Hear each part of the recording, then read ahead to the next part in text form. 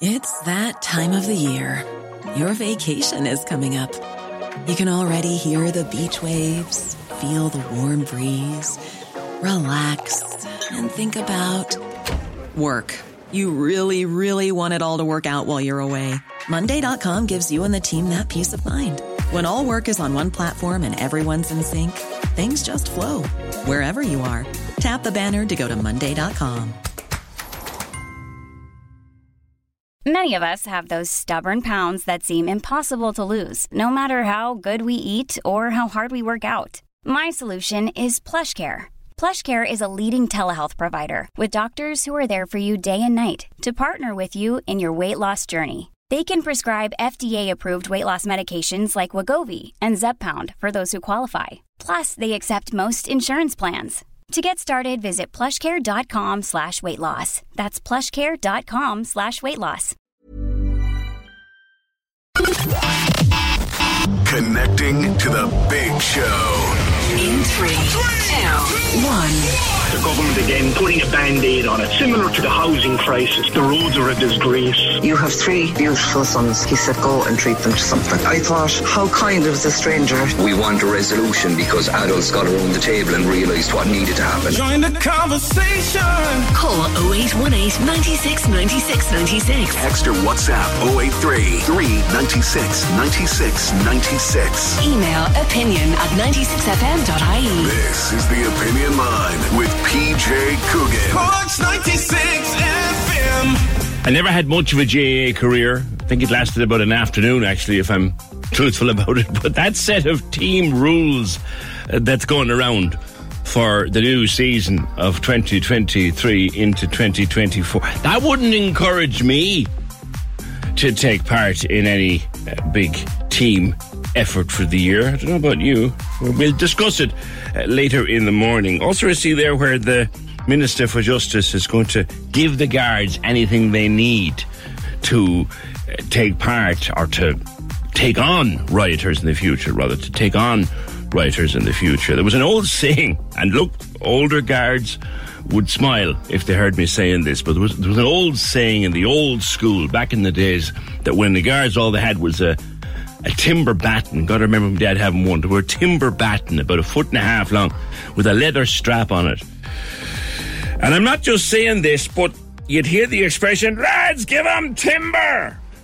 Give 'em timber. Next time you see a few rioters down O'Connell Street, or God forbid, Dawn Square, give 'em flipping timber and nothing else behind it.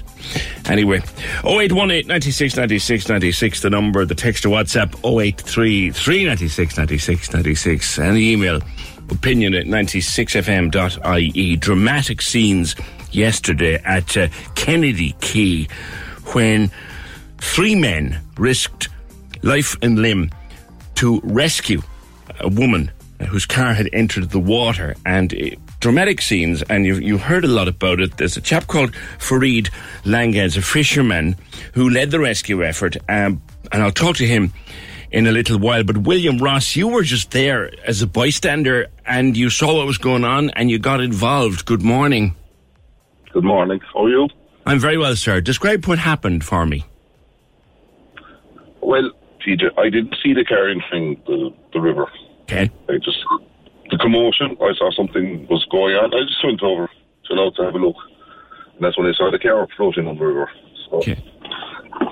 Were you just passing? Were you going to work? No, I was actually working. I was working on the Weybridge. Okay. On the Weybridge, yeah? Yeah. Okay, so describe what you did then for me.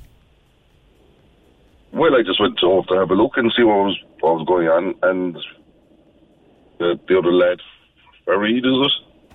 Yes. Yeah, he was there and he ran towards the trawler, and then actually he jumped in first, to be fair. But it just went from there, really. Yeah. You had a hammer with you. Were you the guy who broke the window in the car? Yeah. Okay. Look, you had the presence of mind to grab something. Well, somebody had a hammer in their hand, and I just grabbed it off them, and I kind of just leant over the side of the trawler, nice. And somebody grabbed me by the legs. Right. I just smashed the back window. Yeah. So, obviously then she couldn't get to the back window, the poor girl. So, I just climbed onto the roof and I kind of just lid down and broke the side window, so they were able to get her out. Yeah. So all part of a day's work, as it was. You're very laid back about it, man. You know that? Am I? Seriously. Anyone would have done the same thing. That's just it. I don't think they would somehow. And fair play to you for doing it. It all happened in seconds, yeah? It all happened in seconds, yeah. Yeah. You were... yeah. Sorry? No, yeah, go on. You were working on the way, but you're an electrician, I think. Is that right? That's right. Yeah. Yeah. And who helped you? Who helped you to lean down? Who held you by the ankles? Did you even find out who that was, or was it another? I didn't find out who held me by the ankles. It wasn't one of your own gang, like, no? No. He decided he'd stand well back. Right. Yeah. No.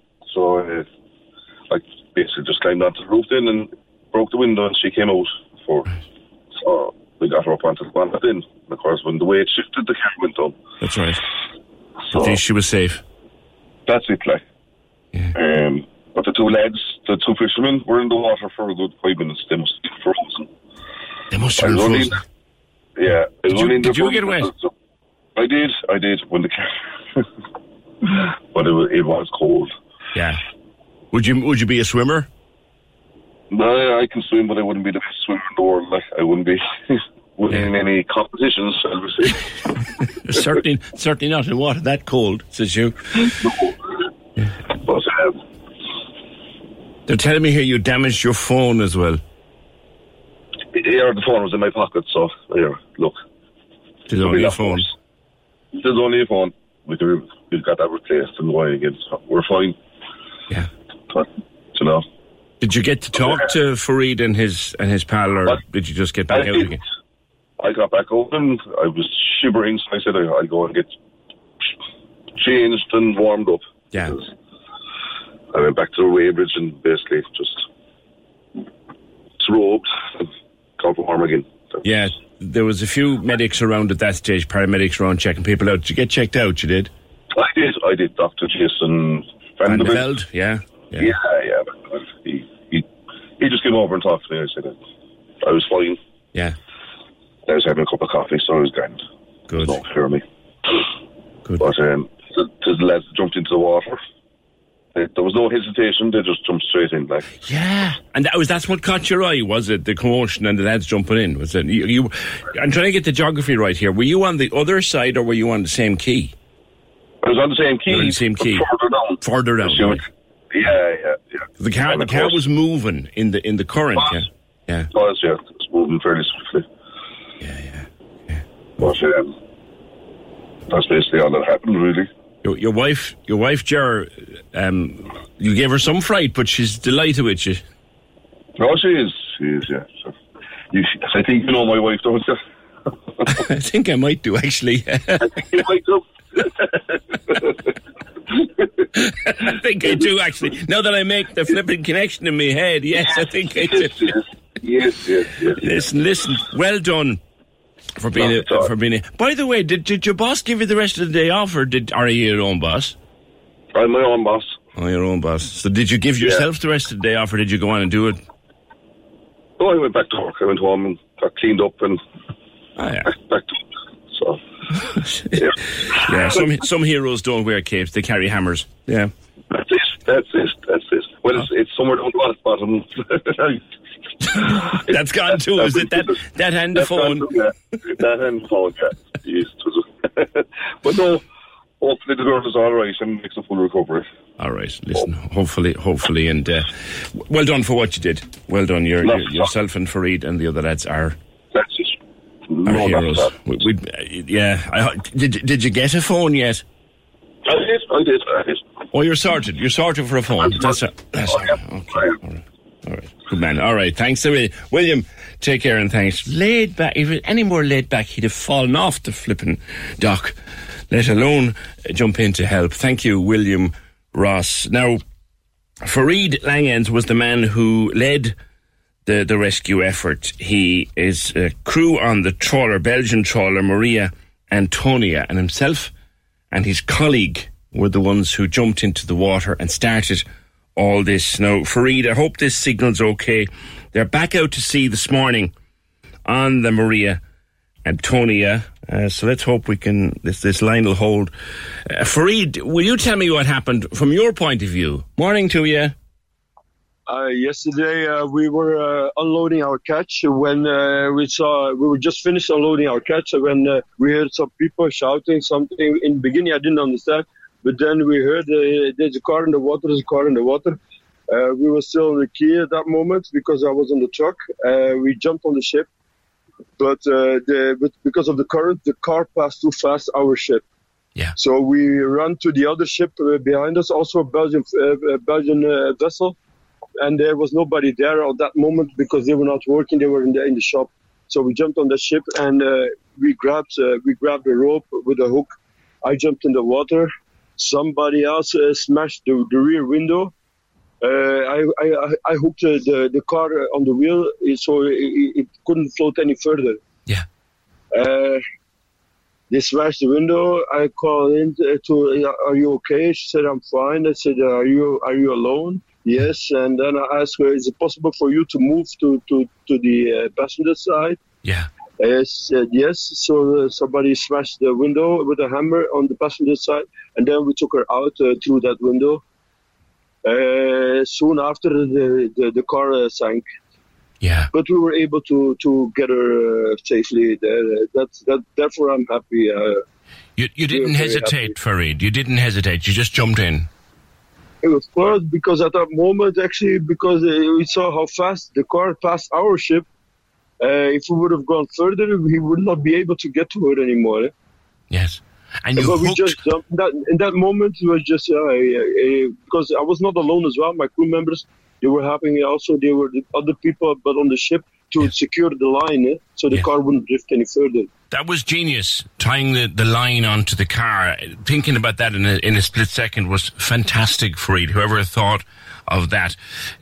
This was not only me. The thing was somebody tried to hook. The people were shouting. Actually, tried to hook.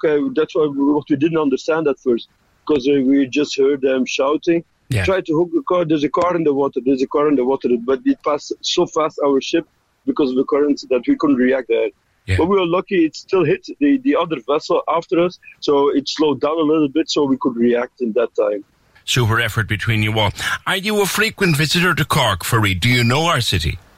Yeah, I've been here a lot in the last 2 years or something like this. But now it's going to be our last trip for this year. Maybe it's a possibility we'll be back in 9 days. But normally we go to France. So you don't fish out of Cork, no? Only when we're here because we used to be because when the UK when England left the EU. Then we came over here. This was 2 years, and then now I like Cork. I love Cork, actually. Do you spend much time here? And mostly not, because we're here for work, so we come in and out. But sometimes we have a night off, and this was one of those days. Actually, we didn't have a lot of work. Yeah. So we were actually we had the night off. That's why we leave now in the morning. When you have a night off in Cork, where do you like to go? Just it doesn't matter sometimes. Just the terraces or go shopping, because you have a lot of shops over here. That's right. It's a big city. It's a good city to shop. And you're from Belgium, are you? Yes, Belgium, Ostende. Ostende. But the ship is from Zeebrugge. It was just in spur of the moment. Thank you for what you did, and to those who helped you as well. Fareed, I know, safe fishing. We will see you soon. Take care of yourself. Okay. Thank you. And goodbye. Bye-bye. And safe journey out to sea. Did he just say that the reason they're fishing here or docking here or offloading their catch here is since Britain left the European Union that they're doing that? I think he just said, yeah. Do you know what? That's one benefit of Brexit that no one thought about, that we'd get hero fishermen rescuing people out of the river in Cork. To Fareed and his colleague, and indeed to William before that, thank you for what you did. Thank you for what you did. 0818 96 96 96. Join the conversation. This is the Opinion Line. With Hidden Hearing, focused solely on your hearing health for over 35 years. They're all ears. Visit hiddenhearing.ie. Cork's 96 FM. We're playing all your favourite Christmas hits after midday on Cork's 96 FM. Christmas with your local Mace, making your Christmas extra special with festive offers. You want the biggest hits? What about a bit of real 90s? Be unreal. Other people be like, you want to hear your song? I'm like, yes. Love it. What a tune. You got them right here. The Hit Mix. The Hit Mix. On Cork's 96 FM. I want new music. I want to hear that new tune. Fresh new music. The Hit Mix with Brian McAvoy. Everything I drop is a banger. The Hit Mix. On your smart speaker. On your phone. And on your radio. Weeknights from 8. On Cork's 96 FM. Lovely message in from Anne Toomey. Anne won yesterday with our Foot Solutions giveaway. She said, "Dear PJ, when you called me I didn't realise I had won. We were talking on the air. Didn't realise I had won. She said, I thought I'd qualified for a weekly draw. It was only afterwards I realised. I never thanked you. I'm absolutely delighted. You're more than welcome. And I'm actually attending Foot Solutions at the moment, and I'm waiting delivery of my new orthotics. They'll change your life, trust me. So I'm delighted to be able to buy a new pair of shoes now to put the inserts in. Absolutely, and that's what those €200 vouchers are about. And those orthotics out of Foot Solutions, you're on a winner there. I had occasion to use them myself a few years ago for that awful thing called plantar fasciitis, and they are a game changer. Delighted for you, Anne. And we have another €200 voucher to give away today and indeed all this week with Foot Solutions on the Grand Parade. €200 gift cards up for grabs every day to give the perfect gift this Christmas of happy, healthy feet. We have songs about shoes with a word missing, and that's all you need to do is tell me the word. We'll run this during the morning. You've plenty of opportunity. Hey, I put some new shoes on and suddenly everything's... What word have we blanked out there? Hey, I put some new shoes on and suddenly everything's... From Paolo Nutini. That word and your name, please. 083 396 96 96. We also had a message in this morning from Mags, who I spoke to on Friday after the riots in Dublin on Thursday night. Herself and her son were up in Dublin for a gig, and they were terrified. It prompted a lot of correspondence over the weekend, and I'll talk to Vanessa in just a sec in response to the same thing. Here's a reminder, though, of Mags last Friday. We got to O'Connell Street and we saw the bus up in flames, and they were all either young teenagers or early 20s dressed in black with the masks over their face. So we carried on walking. I said, come on Liam, let's keep going by. I haven't held his hand since he was about 7. But by God, we clutched hands last night, PJ. I know. Do you know? But I actually thought we were going to be brought home in hearses, I'll be honest. Yeah. And then we got an email yesterday, or came in yesterday morning to an email from Eve, who said that she was listening to Mags on Friday. Hope she's okay. Thankfully, she's fine. Couldn't get her out of my mind all weekend. And then Eve tells us she was out for a Chinese with her friends on Saturday, and as you'd expect, they were talking about the riots. One of Eve's friends is going out with a guard at the moment, and she says he was saying to her that if it happened in Cork, there's no way they'd have had the numbers to deal with it. Eve then says she was going to bring her own kids, aged 4 and 7, to town at the weekend to see the lights, but she made an excuse, and she cancelled. The truth is, she says, PJ, I'd be afraid of my life. Something might kick off. Is this how we have to live now?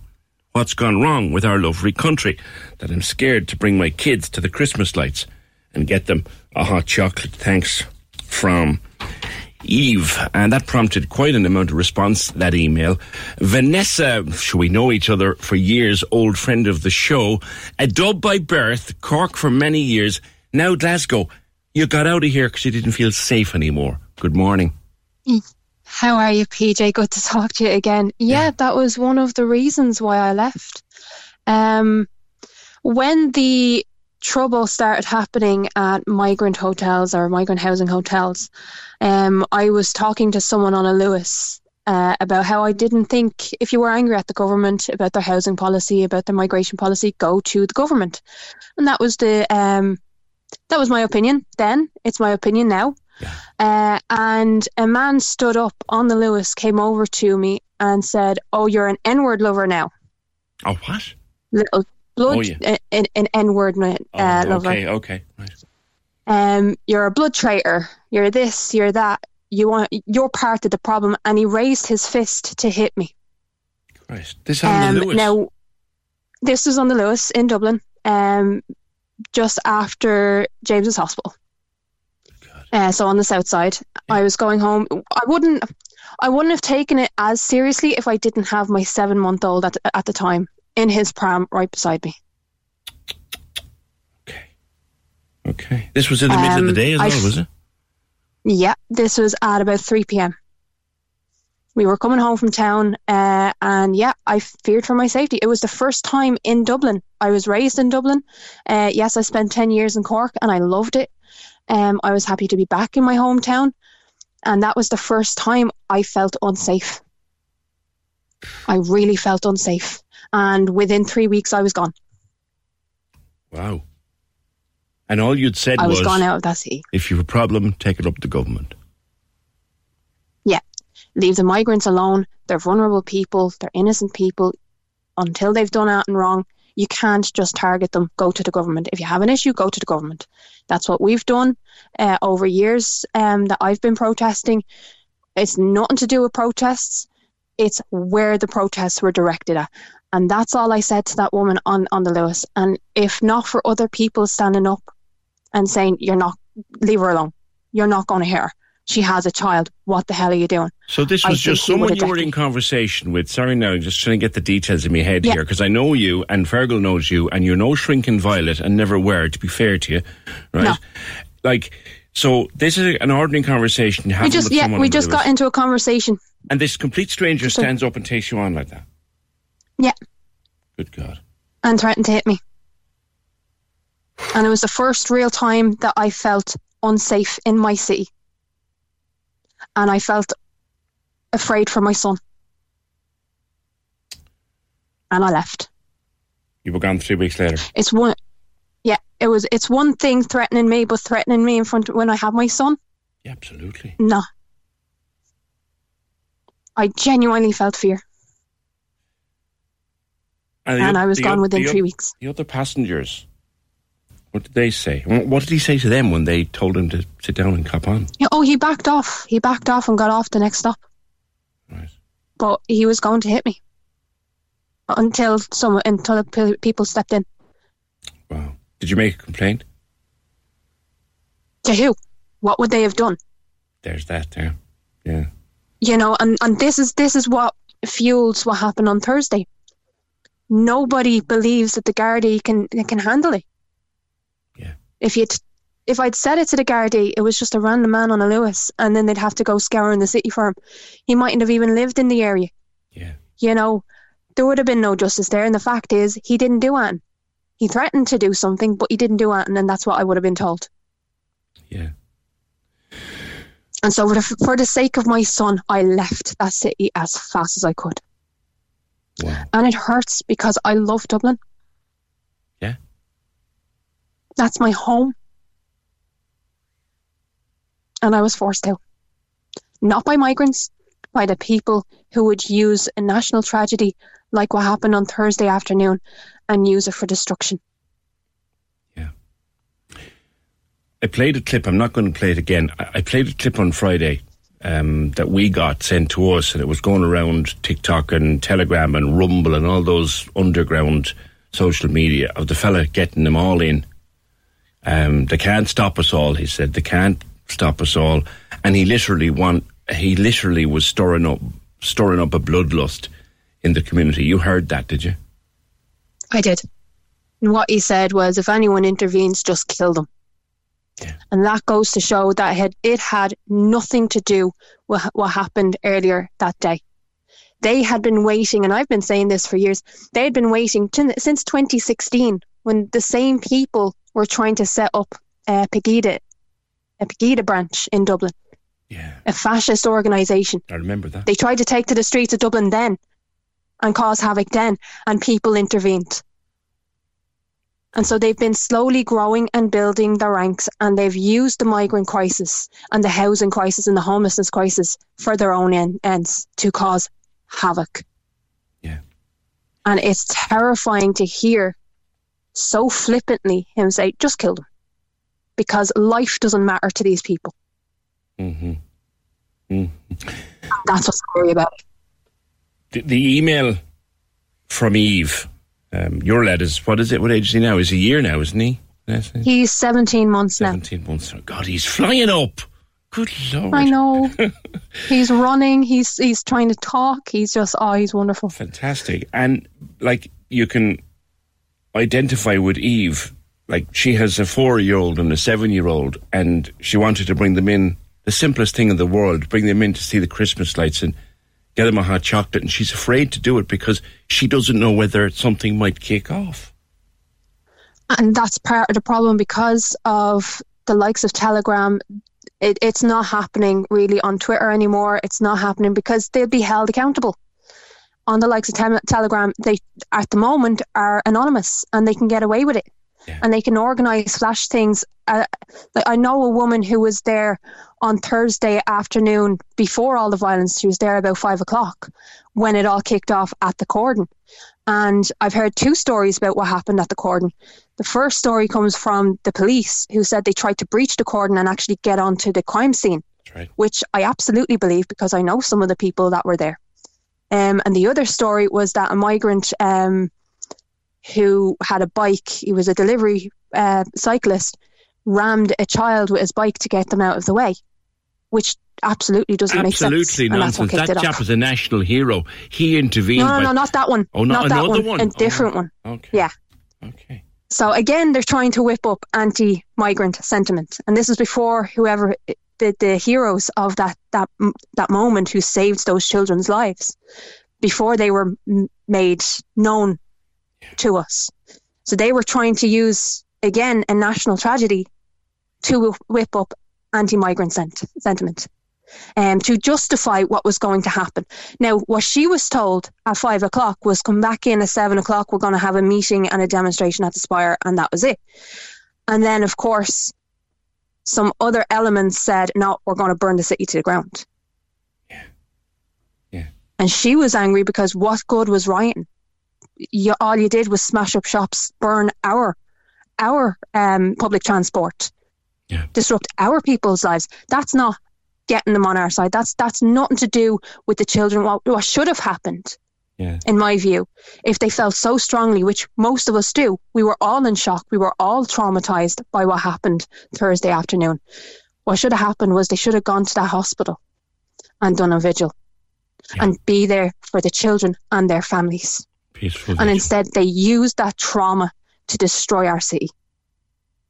Yeah. What's law and order like in Glasgow, Vanessa?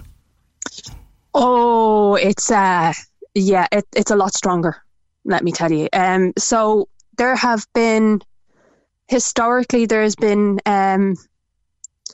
disagreements between half of the city and the other half of the city. Mm-hmm. There's an old rivalry between Celtic and Rangers. I know football, but it goes beyond that. It's a Catholic Protestant thing, very much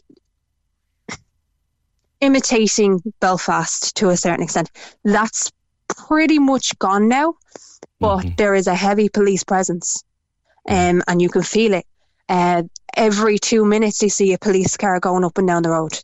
I'm told that they have an Old Firm game, Vanessa, between... I live at Hampden. I live at Hampden Stadium. So what would you see on the day of an Old Firm? Mounted guards, police dogs, vans, the normal lads, and I live in a little cul-de-sac, and there does be 2 vans of riot police just in case. And never the two shall meet. There is a cordon off from half of Hampden, and from one side of Hampden to the other. You are not getting through that. So if you're a supporter of one team, you're on one side of Hampden. If you're a supporter of the other team, you're on the other side of Hampden. You don't get to go to the other part of the south side. That's it. You could be the most harmless old devil walking on the streets, but you ain't getting to the other side. No. Yeah.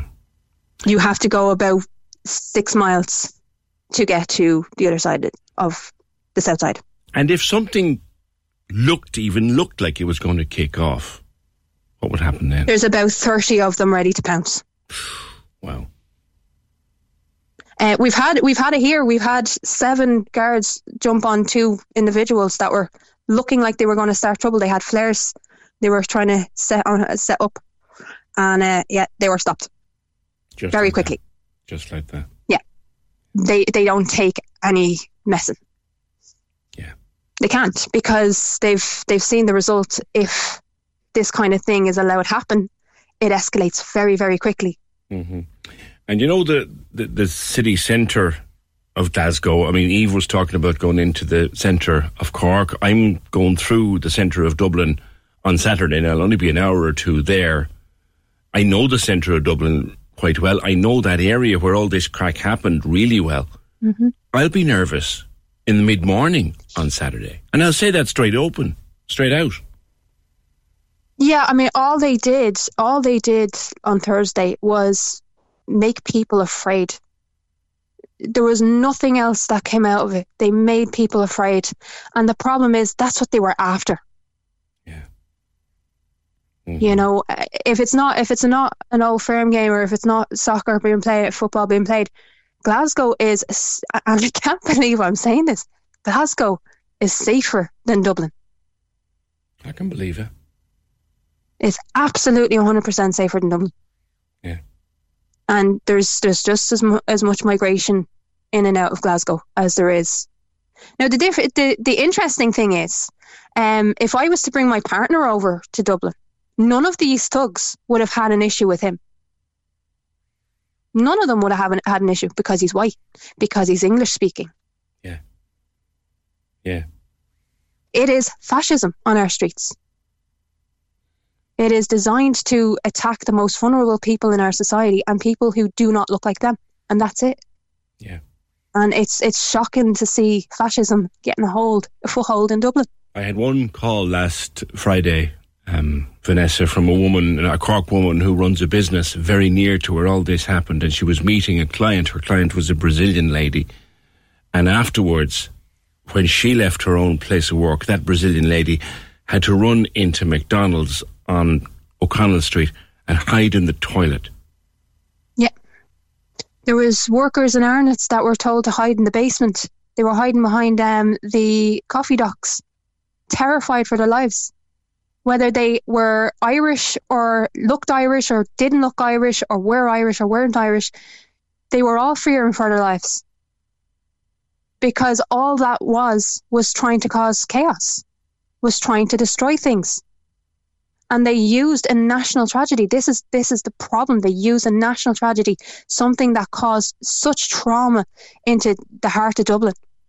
And they used it just to destroy and to pick up a few freebies for themselves. It's sickening. And yeah, it's terrifying for anyone that doesn't look Irish, whether you're Irish or not. And I've actually heard, which is even more sickening, I've actually heard people say that even if you're an Irish citizen, doesn't matter if you don't look Irish, you're not really Irish. Oh, I've heard that. Oh, yeah. Yeah.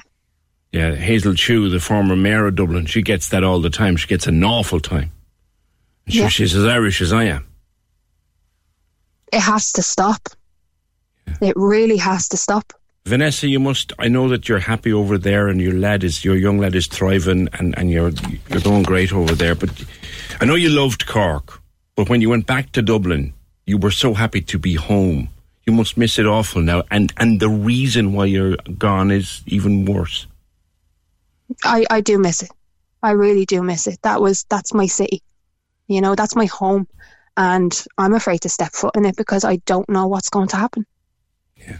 And you know me, I can't hold my tongue. I'm honest. I'm brutally honest. There is that. And that's why we love you. I can't hold my tongue. That's why we love you. Vanessa. You know what? It's not even that I can't hold my tongue. It's I won't hold my tongue. That's even better again. Listen, you take care of yourself, girl. Have a wonderful Christmas with that beautiful boy of yours and your partner. Oh, I will. Thanks for having me on. Take care, Kate. That's Vanessa. Lived in Cork for years, and we got to know her quite well from her activism down here, and then went back up to Dublin and lasted, a few months with her little boy, and now she's in Glasgow because Dublin, her native Dublin, that she loves so much, is not safe for her anymore. 0818 96 96 96. Join the conversation. This is the Opinion Line. With Hidden Hearing, changing lives with the latest hearing health technology. They're all ears. Visit hiddenhearing.ie. Cork's 96 FM.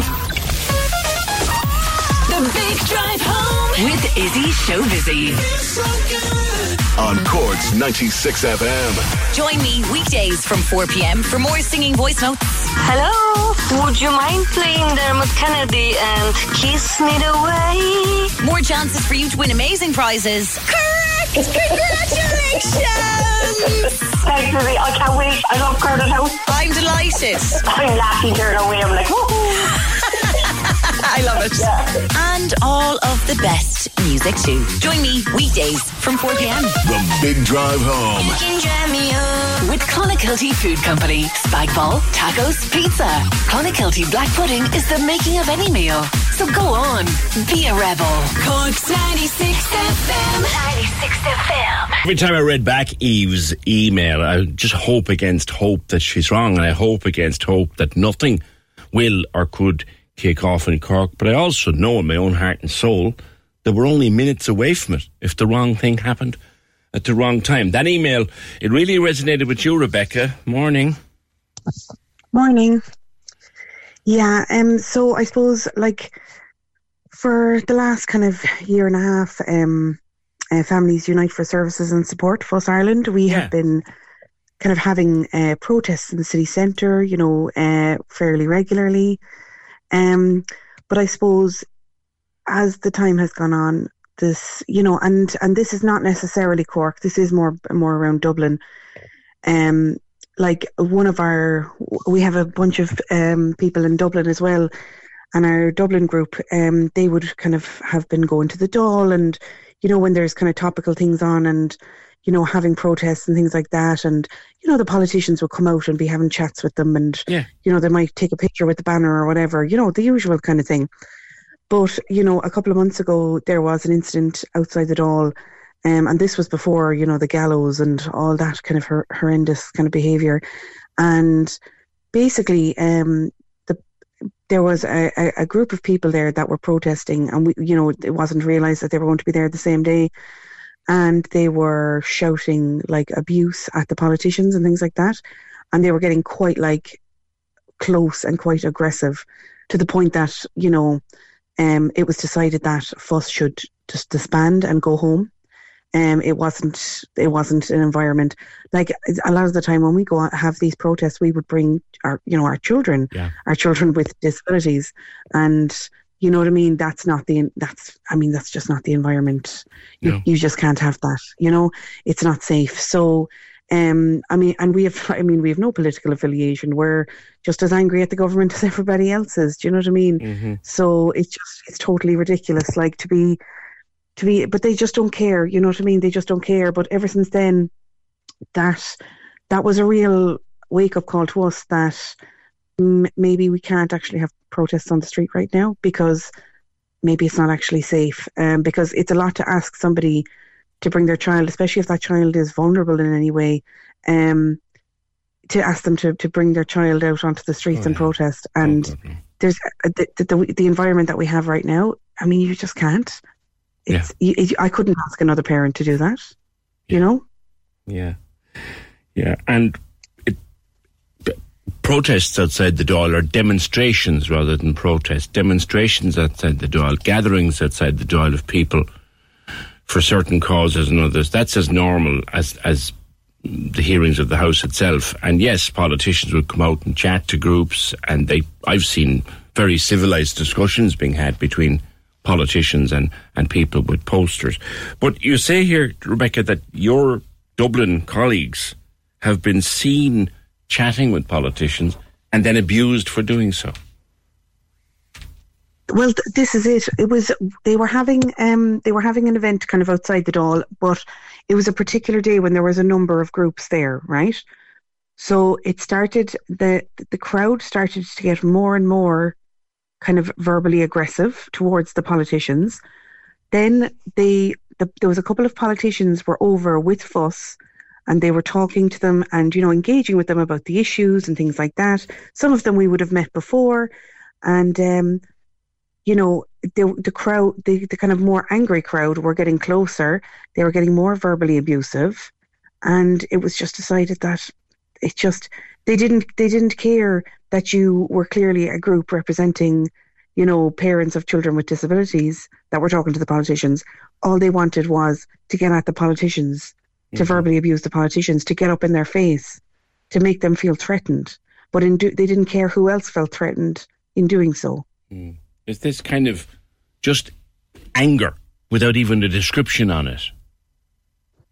It is, but I have to be totally honest with you here. I do feel that the government have a certain amount of responsibility in this situation. Okay. Like, to say that they didn't expect last week's riots would be an absolute pile of nonsense, really, because anyone with eyes could see that it was coming. And anyone with eyes can see that it'll only get worse if they don't actually do something about it. This whole idea of demonising people and saying if we call them all scumbags and thugs and say, whereas, and I'm not saying that there isn't a certain faction that, have no interest in talking about things and they're only out for whatever, but, this is largely like, a group of people who don't feel represented. Do you know what I mean?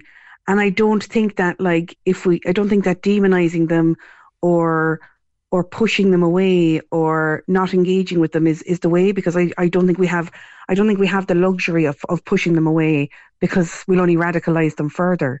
You're very kind, Rebecca, I have to say. You're very kind-hearted thinking like that, because I think a lot of listeners wouldn't share your thoughts.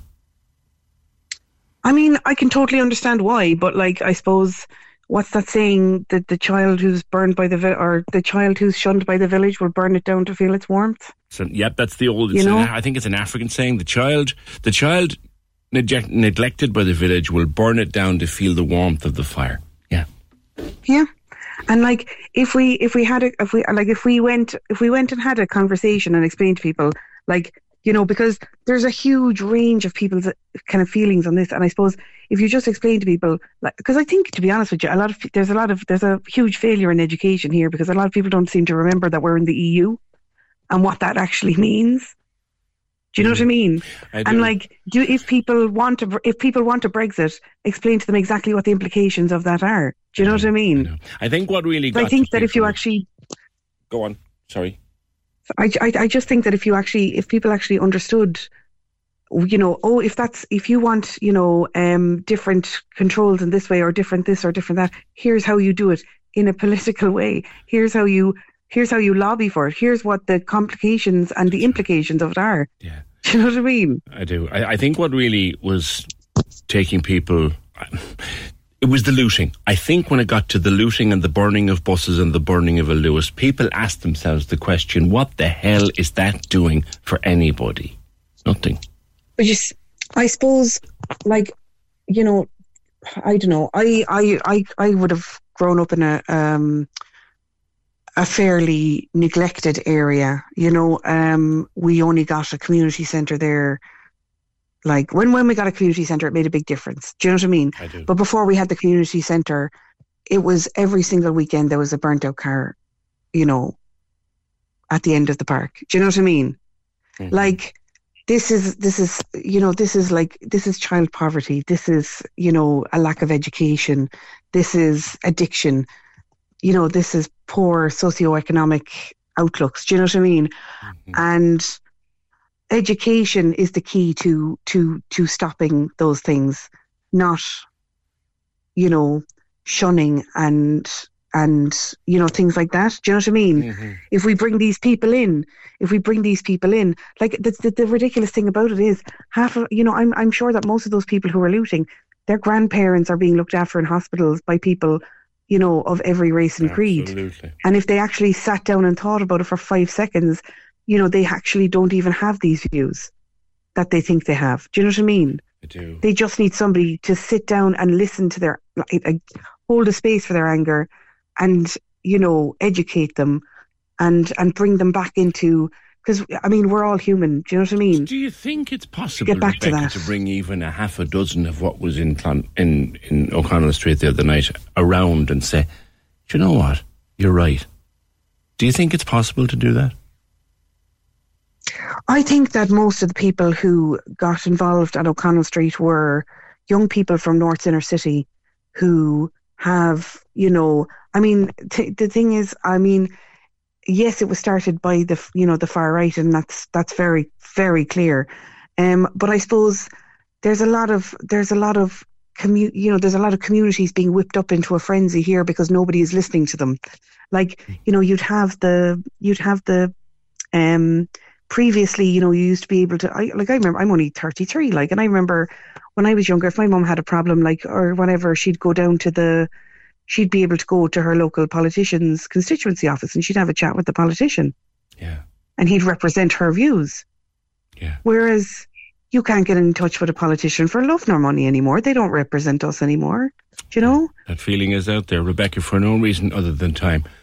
Going to leave it there. Rebecca O'Riordan of Fuss, who I think has taken this conversation down another road, and I'd be interested to know, do you want to go further down that road? Try to explore the reasons why the people who did what they did on O'Connell Street, why they did it. Thank you, Rebecca. Join the conversation. This is The Opinion Line. With Hidden Hearing, focused solely on your hearing health for over 35 years. They're all ears. Visit hiddenhearing.ie. Corks 96 FM. The Minds are live. Hello. Join the conversation. Call 0818 96 96 96. Text or WhatsApp 083 396 96 96. Email opinion@96fm.ie. This is The Opinion Line with PJ Coogan. Corks 96 FM. Day 2 of the 10K toy giveaway. One of ours, our qualifier, was one of the winners yesterday with Izzy. After 6 o'clock, Izzy picking 2 winners every day from the qualifiers during the day. Will I give you the password? I will. I'll give you the password in case you missed it this morning. I'll give it to you in about half an hour. So listen out for it. You need today's password to take part in the 10K toy giveaway with your local credit union. We will do it after 11. Give you another chance to qualify after 11, but I'll give you the password because people might have missed it in about the next half an hour. So you'll have to hang around for that. 0818 96 96 96, the number, the text or WhatsApp 083 396 96 96, and the email is opinion@96fm.ie.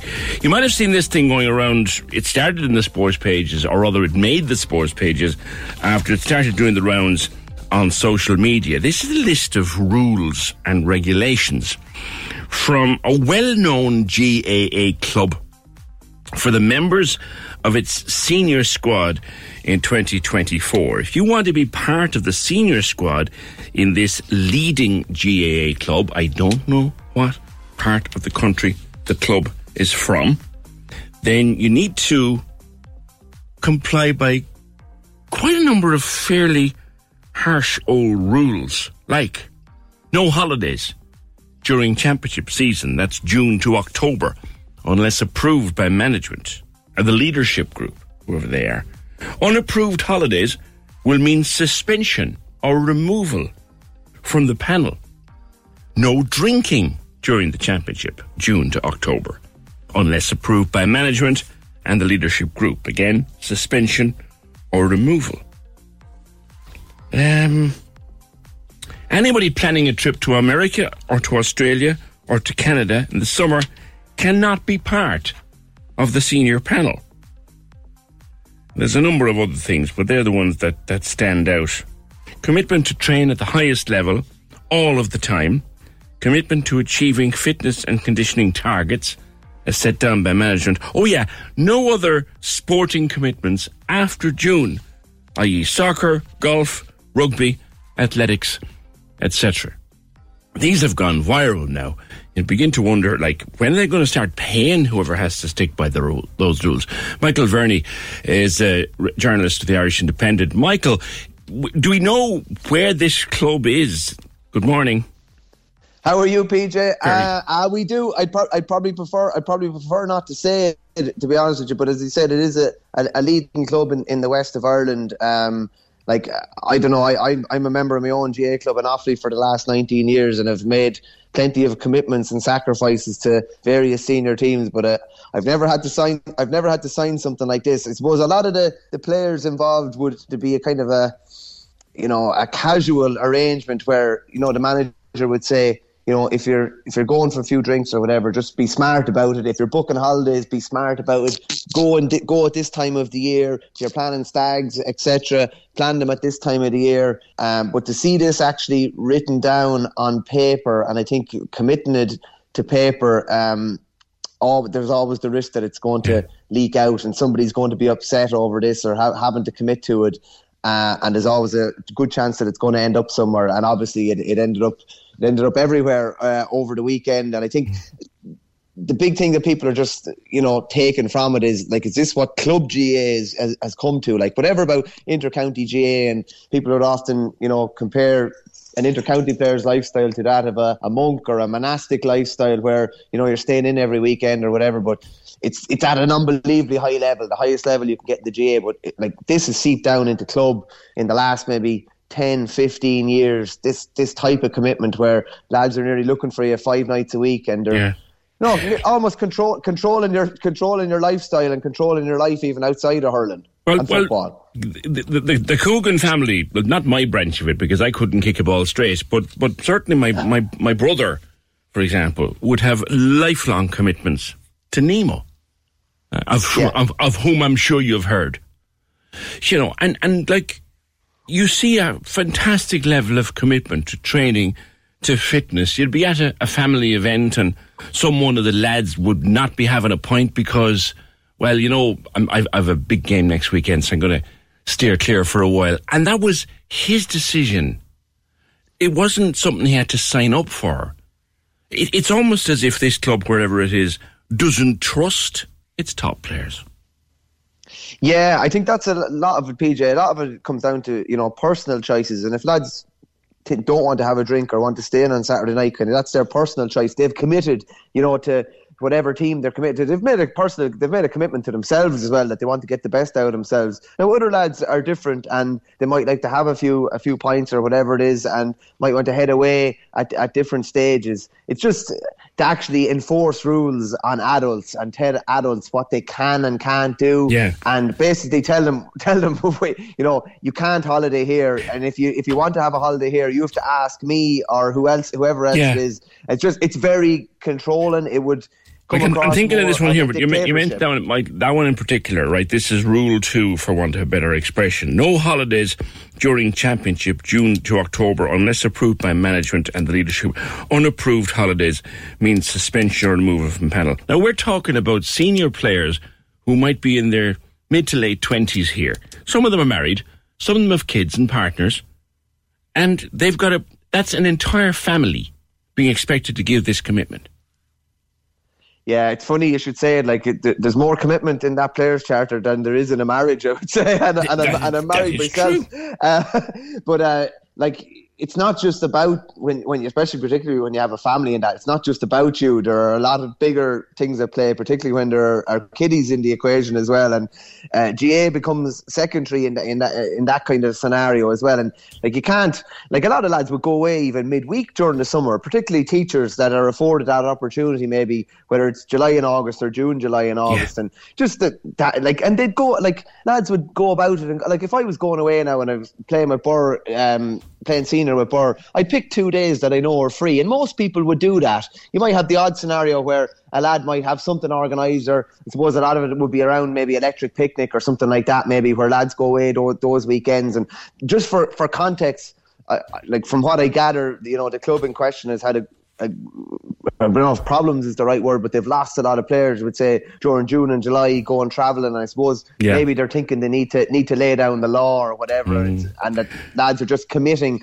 ad hoc to the club or whatever. But to actually put pen to paper with this, it looks so bizarre. As you say there, for lads that are just committing their own time voluntarily. Remember, and just on a PJ as well. The big thing is like where's the fun in this charter? That's the reason we all started playing. That's the reason we all started playing. Be it hurling, football, camogie, ladies football, handball, whatever it is, whatever GAA sports, whatever sports outside of even GAA. That's why we started playing, and there doesn't look to be much room for fun or enjoyment here. Like I actually don't drink, PJ, but I would see the benefit of lads going for a few pints together and lads being able to let their hair down together as much as anybody. I think it's like without promoting. Like I'm not a PR man for Diageo or anything like that. No, Michael. But it's as much the fun of it in your downtime. The fun of it, the bit of crack, the barbecue, the couple of pints, whatever it is. The long weekend that a few lads go off to Santa Ponza on the plane and just chill out. That's as much part of being a club as turning up for training.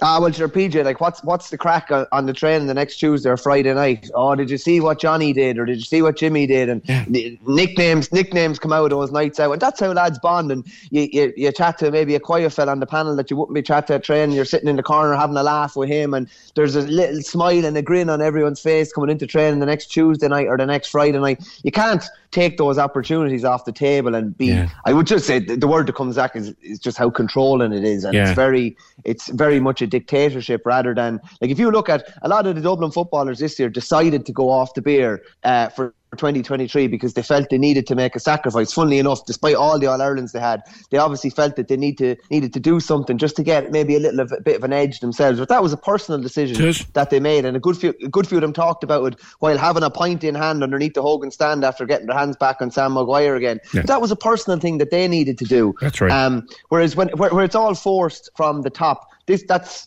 top-down leadership. Whereas really, if you talk about all the great teams in sport, what do they always say? It's player-led, it's player-driven, and this is definitely not. There's another thing that bothers me with this one, Michael.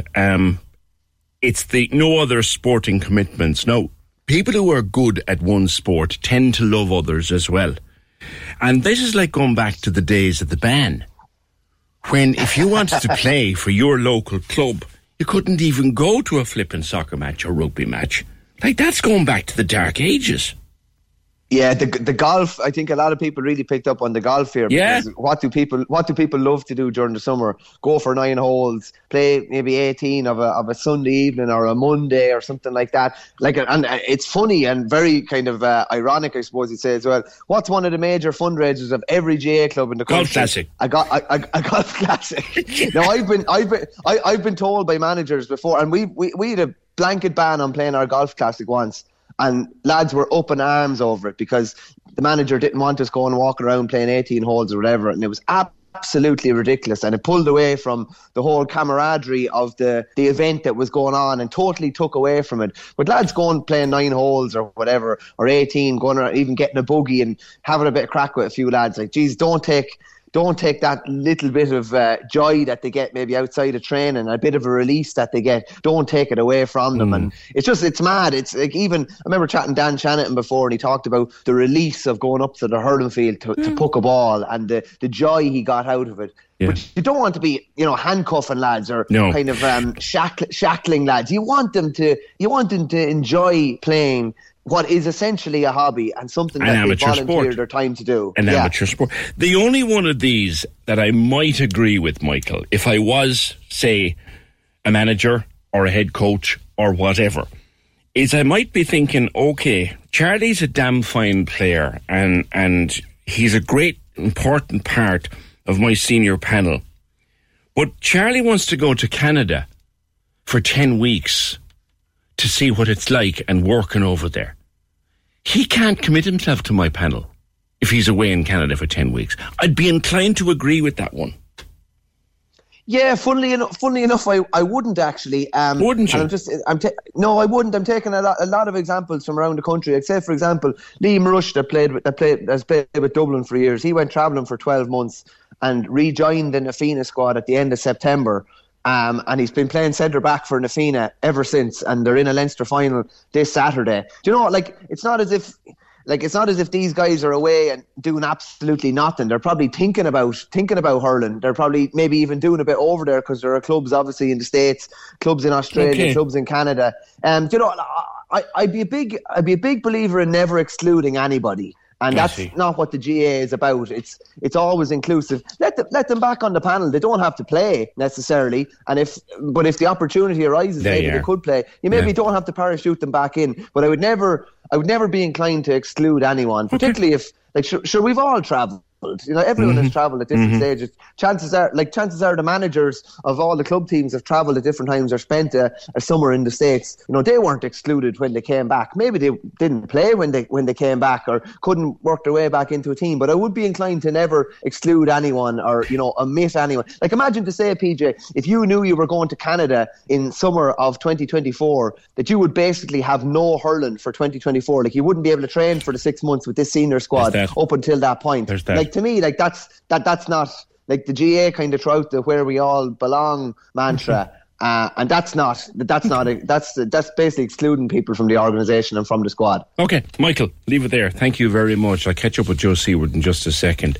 Michael Verney, GA journalist with the Irish Independent. If you've not seen these, I'll go through the salient ones again, as it were. That's anyone going to Australia, America, Canada for the summer cannot be part of the senior panel. I was inclined to agree with that one. Michael has talked me around, good man.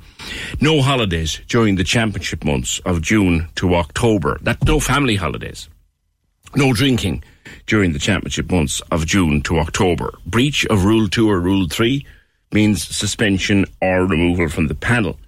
There's all sorts of different rules then about the state of your fitness and running and conditioning commitments. And you have to log on to an app and show on the app that you're doing your training, and show on the app that you're doing your running and all of that kind of thing. Commitment to treating the league like the championship. Commitment to lead fundraising. Well, senior team members of any club and their families tend to be very involved in fundraising anyway. Commitment from the lads based in Dublin or Limerick to attend training once a week. And no sporting... So a round of golf, game of golf with the lads of a Saturday morning. If you're not playing a match on Sunday, or if you did play a match on Sunday, no game of golf with the lads on Monday.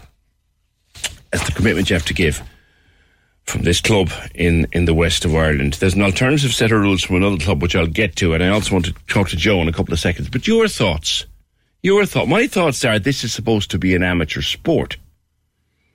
If you had to sign up to this, that's a contract. And I personally would require to be paid for that, or have some benefit from that, rather than just being told, oh, you're on the first team, lad. Your thoughts at 083 396 96 96. Join the conversation.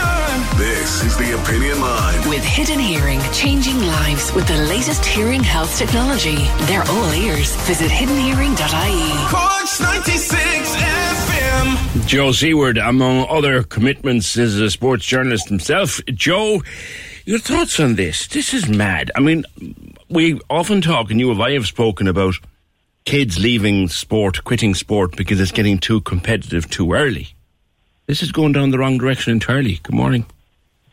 Good morning, PJ. Yeah, when I saw this list last night, initially you'd have thought it was a list for an elite level inter-county senior team, and names like, Jim McGuinness, who is known for his rigidity and his discipline. It sounded like maybe a list from somebody of that ilk, but to learn that it was for a club side. And I know the club game has moved on, but, the demands of club at the very top level, maybe.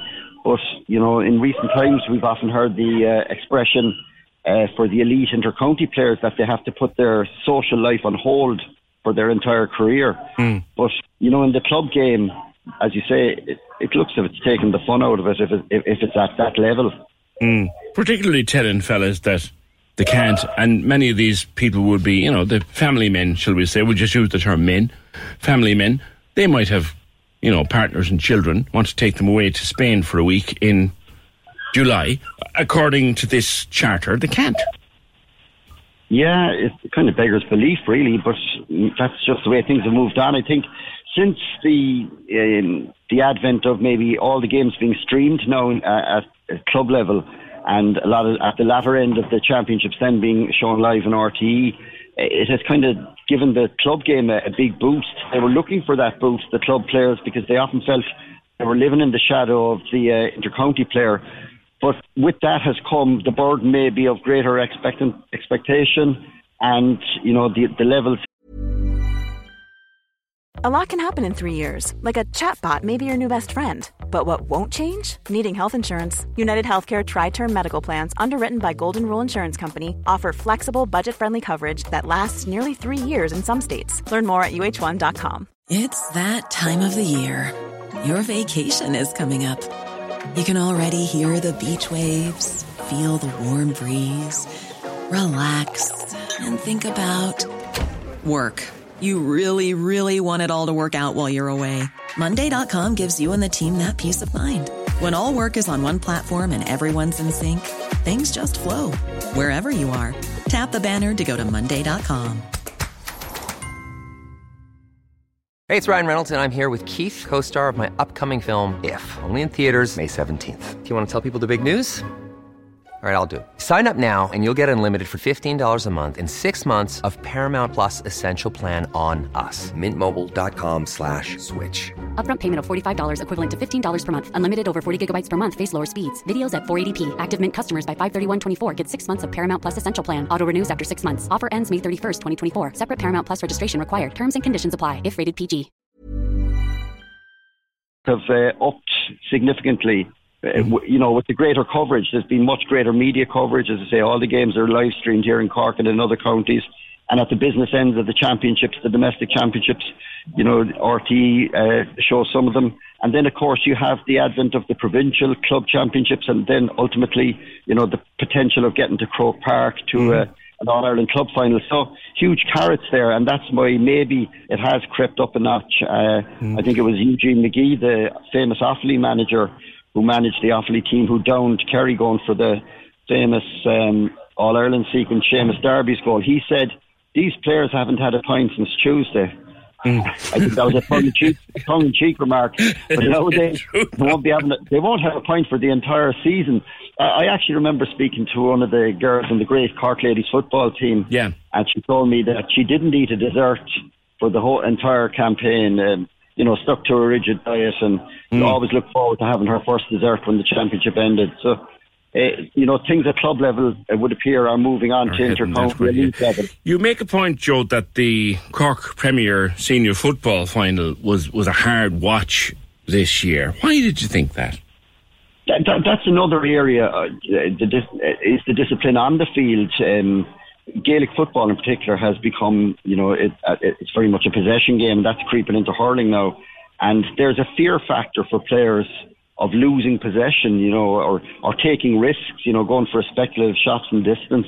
It's all about game management. In the dying minutes into injury time in the county final this year between Nemo Rangers and Castlehaven, Nemo Rangers were in search of an equaliser, a point behind, and they recycled the ball repeatedly until they could try and get maybe Luke Connolly or one of their prime shooters in position. They were looking for the perfect score, but the clock was against them. And in the end, Castlehaven broke away and got a second point and sealed it. But there was that fear factor, I think, from players, and that's just the psyche of the modern game. Nobody wanted to be the player who was going to have the pot shot from 30 metres out and send it wide. Yeah. I know a couple of years ago, Tommy Walsh, the Kerry footballer, they were in a similar situation against Tyrone in an All-Ireland semi-final. I think it was the first of the COVID years. And he took a shot when Kerry were repeatedly recycling. They were trying to get maybe Paddy Clifford on the ball. David Clifford was off the field at the time. And Tommy, you know, had the guts to go for a score, but you know, managers probably want you to be 95 to 98% territory before you kick nowadays. It's a bit like it's a bit like the drop goal in rugby, Joe, where they say, you know, get the player into the pocket, and to which the great the great kickers of our time, Ron O'Gara being one of them, to mind the pocket, get the ball, just get me the ball. Yeah, and teams then are left wondering that maybe, they'll rue maybe in years to come that they didn't go for the shot. But then, as I say, nobody wants to be the player who missed. So there is that fear factor in modern day Gaelic football in particular. But possession, the possession-based game is creeping in a bit to hurling as well. Yeah. And I suppose the two great teams of recent times in hurling and football at inter-county level, the great Limerick team at the moment and the great Dublin side, they took it to a completely different level, and now they set the bar so high that all other inter-county teams maybe want to get to that level. Can't get the ball off Limerick. Once they have it, you can't get it back.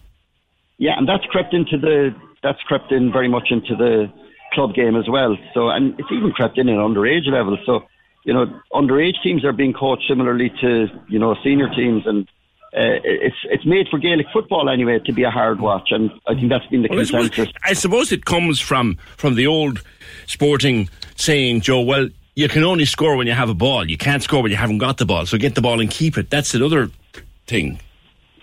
Yeah, it's shades of American football. The team in possession can only score, and that's very much crept into Gaelic football, and as I say, it just has crept in a little bit to hurling as well. The games have become very tactical now, and whether it's a good thing or a bad thing brings us back to where we started, I suppose, the competitiveness of it. We've talked, you and I, about kids walking away from it at 14, 15, when maybe they could have been very promising at senior or under 21 or whatever level. But they walk away because it's too competitive too fast. If they see these rules, could you see these rules coming down through the clubs, Joe, on a widespread basis? It has gone so competitive, and you've even seen backroom teams now in clubs. There's huge backroom teams at inter-county level with the elite counties, and that's crept in as well to some of the bigger clubs. And this winning mantra, it's huge, as I say, given the widespread exposure now via the streaming and the RTE coverage and the brilliant media coverage. It's almost semi-professional now. It has gone to another level. And also the coaches are trying to put themselves in the shop window as well. If a coach does really well at club level, that suddenly maybe catapults him for a potential inter-county job. And very often people say, it's maybe more lucrative being a manager and a coach rather than a player, because as we know, there's a lot of under-the-counter payments for guys training teams, at all levels. Oh, God, no. Totally amateur, Joe. Oh, God, no. That. Plus the fact that a successful manager won't put his hand in his pocket for a point for the entire season, which of course it's an incentive. Joe, thank you. Joe Seward, 0818 96 96 96. There's another set of rules that came out then on the back of this, which are a lot more realistic. I'll give them to you now, actually. Anyone going to Australia, America and Canada, sure, let us know. We'll try and sort you out with digs and a job. Try to avoid holidays, but sure, look, if it's the only time you can go, give us the heads up in time. Go handy on the drink during the championship, and definitely no drinking a few nights before a game. If you're up to pre-Christmas training, well, fair play to you. Just have a happy Christmas, and then get back training in January. We'll be playing everyone at all stages of the league. Priority is getting a match. And, of course, the few points afterwards is a must. Please, lads, try to sell a few raffle tickets, really, over the course of the year. If you're in college, try to make training on Friday. If you're playing basketball or soccer or golf over the summer, just make sure that your match schedule gets priority. And if everyone puts in a good effort over the years, then we'll have a right good crack at the championship. I prefer that set of rules, don't you? Very quick mention before I go to the break on the subject of Gaelic football in particular. Can I wish the very best of luck on his new appointment to Robbie Dwyer, the new gaffer at Nemo, the new senior football boss at Nemo, and son, of course, of the great legend himself, Miko. The O'Dwyers and the Cougans have many, many years of friendship and indeed family connections under their belt, and I will see Robbie over the Christmas and we will raise a glass together, and I will congratulate him and wish him the very, very best with Nemo for 2024. Join the conversation. This is the Opinion Line. With Hidden Hearing, focused solely on your hearing health for over 35 years. They're all ears. Visit hiddenhearing.ie. Cork's 96 FM. Cork's 96 FM wants to fill your Christmas with fun and play. The 10K toy giveaway is on. We're giving away loads of €500 toy shopping sprees for free. Listen to Cork's 96 FM all day long. For your chance to text or WhatsApp in to win. You know Christmas. I love Christmas. Merry Christmas. Cork's 96 FM's 10K toy giveaway. With your local credit union, helping you have a wonderful Christmas. Listen and win every day. Can't stop winning. Every single day. Only on Cork's 96 FM. We return from time to time to the subject of menopause, and we've spoken to various campaigners and various people who've been through menopause, and to people about the perimenopause and the whole way it can wreck your head and wreck your buzz for months, if not years on end. That's one element of menopause. What about another type of menopause? The one you're thrown into under the bus within a couple of days. That is what happens when you have a surgical menopause. It happens overnight because of surgery, hysterectomy, removal of your ovaries, all of that, for whatever reason. There's an event taking place in January which is aimed at those women, but indeed anybody else going through menopause as well. But it's been set up by Jenny, because Jenny, that's what happened to you, isn't it? You had a surgical menopause. You went through menopause within days of major surgery. Good morning. Good morning. So I had endometriosis since my teens, since I started my cycle, and I went undiagnosed for years with it. I remember going in and out of hospital and they were saying it's irritable bowel syndrome and it's this and that. So a few of my aunts had issues, and I knew there was something gynae related. So it took me to going to Australia. I actually had to get diagnosed in Australia at the age of 21. They were amazing over there. The health system was just incredible. So I had a laparoscopy over there in Brisbane because I was just very unwell for a number of months.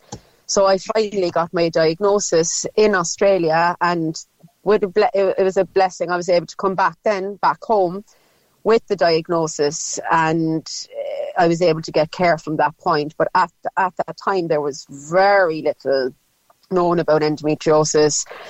I suppose I kind of knew I had it, but I was fighting at that stage a lost cause. It was just a case of go on the pill, try this, try that. So I was just really lucky that I went to Australia and I could come back medically with my diagnosis. I suppose a lot of other people aren't that lucky. You eventually had to go and have the hysterectomy. What age were you when you had it? There was a lot of chatting from 30 on about it, and the medical team was saying they wanted to hold me off, I suppose, as long as possible for me to be maybe naturally going into perimenopause. But it was about the age of 38, they said, and then it was another year or two on the wait list, as we know with the wait list. So I was actually 39 having it. And then there's no peri. You're straight into menopause overnight. I was in the menopause within 48 hours. I always say, I suppose car crashed into it. There was no build-up, there was no perimenopause, which in a way, a woman can get accustomed to the changes. I was just launched into it. And I knew that, PJ, going into it. I did know as soon as I went into the surgical menopause, I had both ovaries, my womb and my cervix removed. So that was a full abdominal hysterectomy is what it would be called. So I really, overnight, pretty much as soon as the ovaries were removed, I was in menopause. That in itself is major surgery, and then menopause in on top of it. Life must have been fairly rough for a while, Jenny.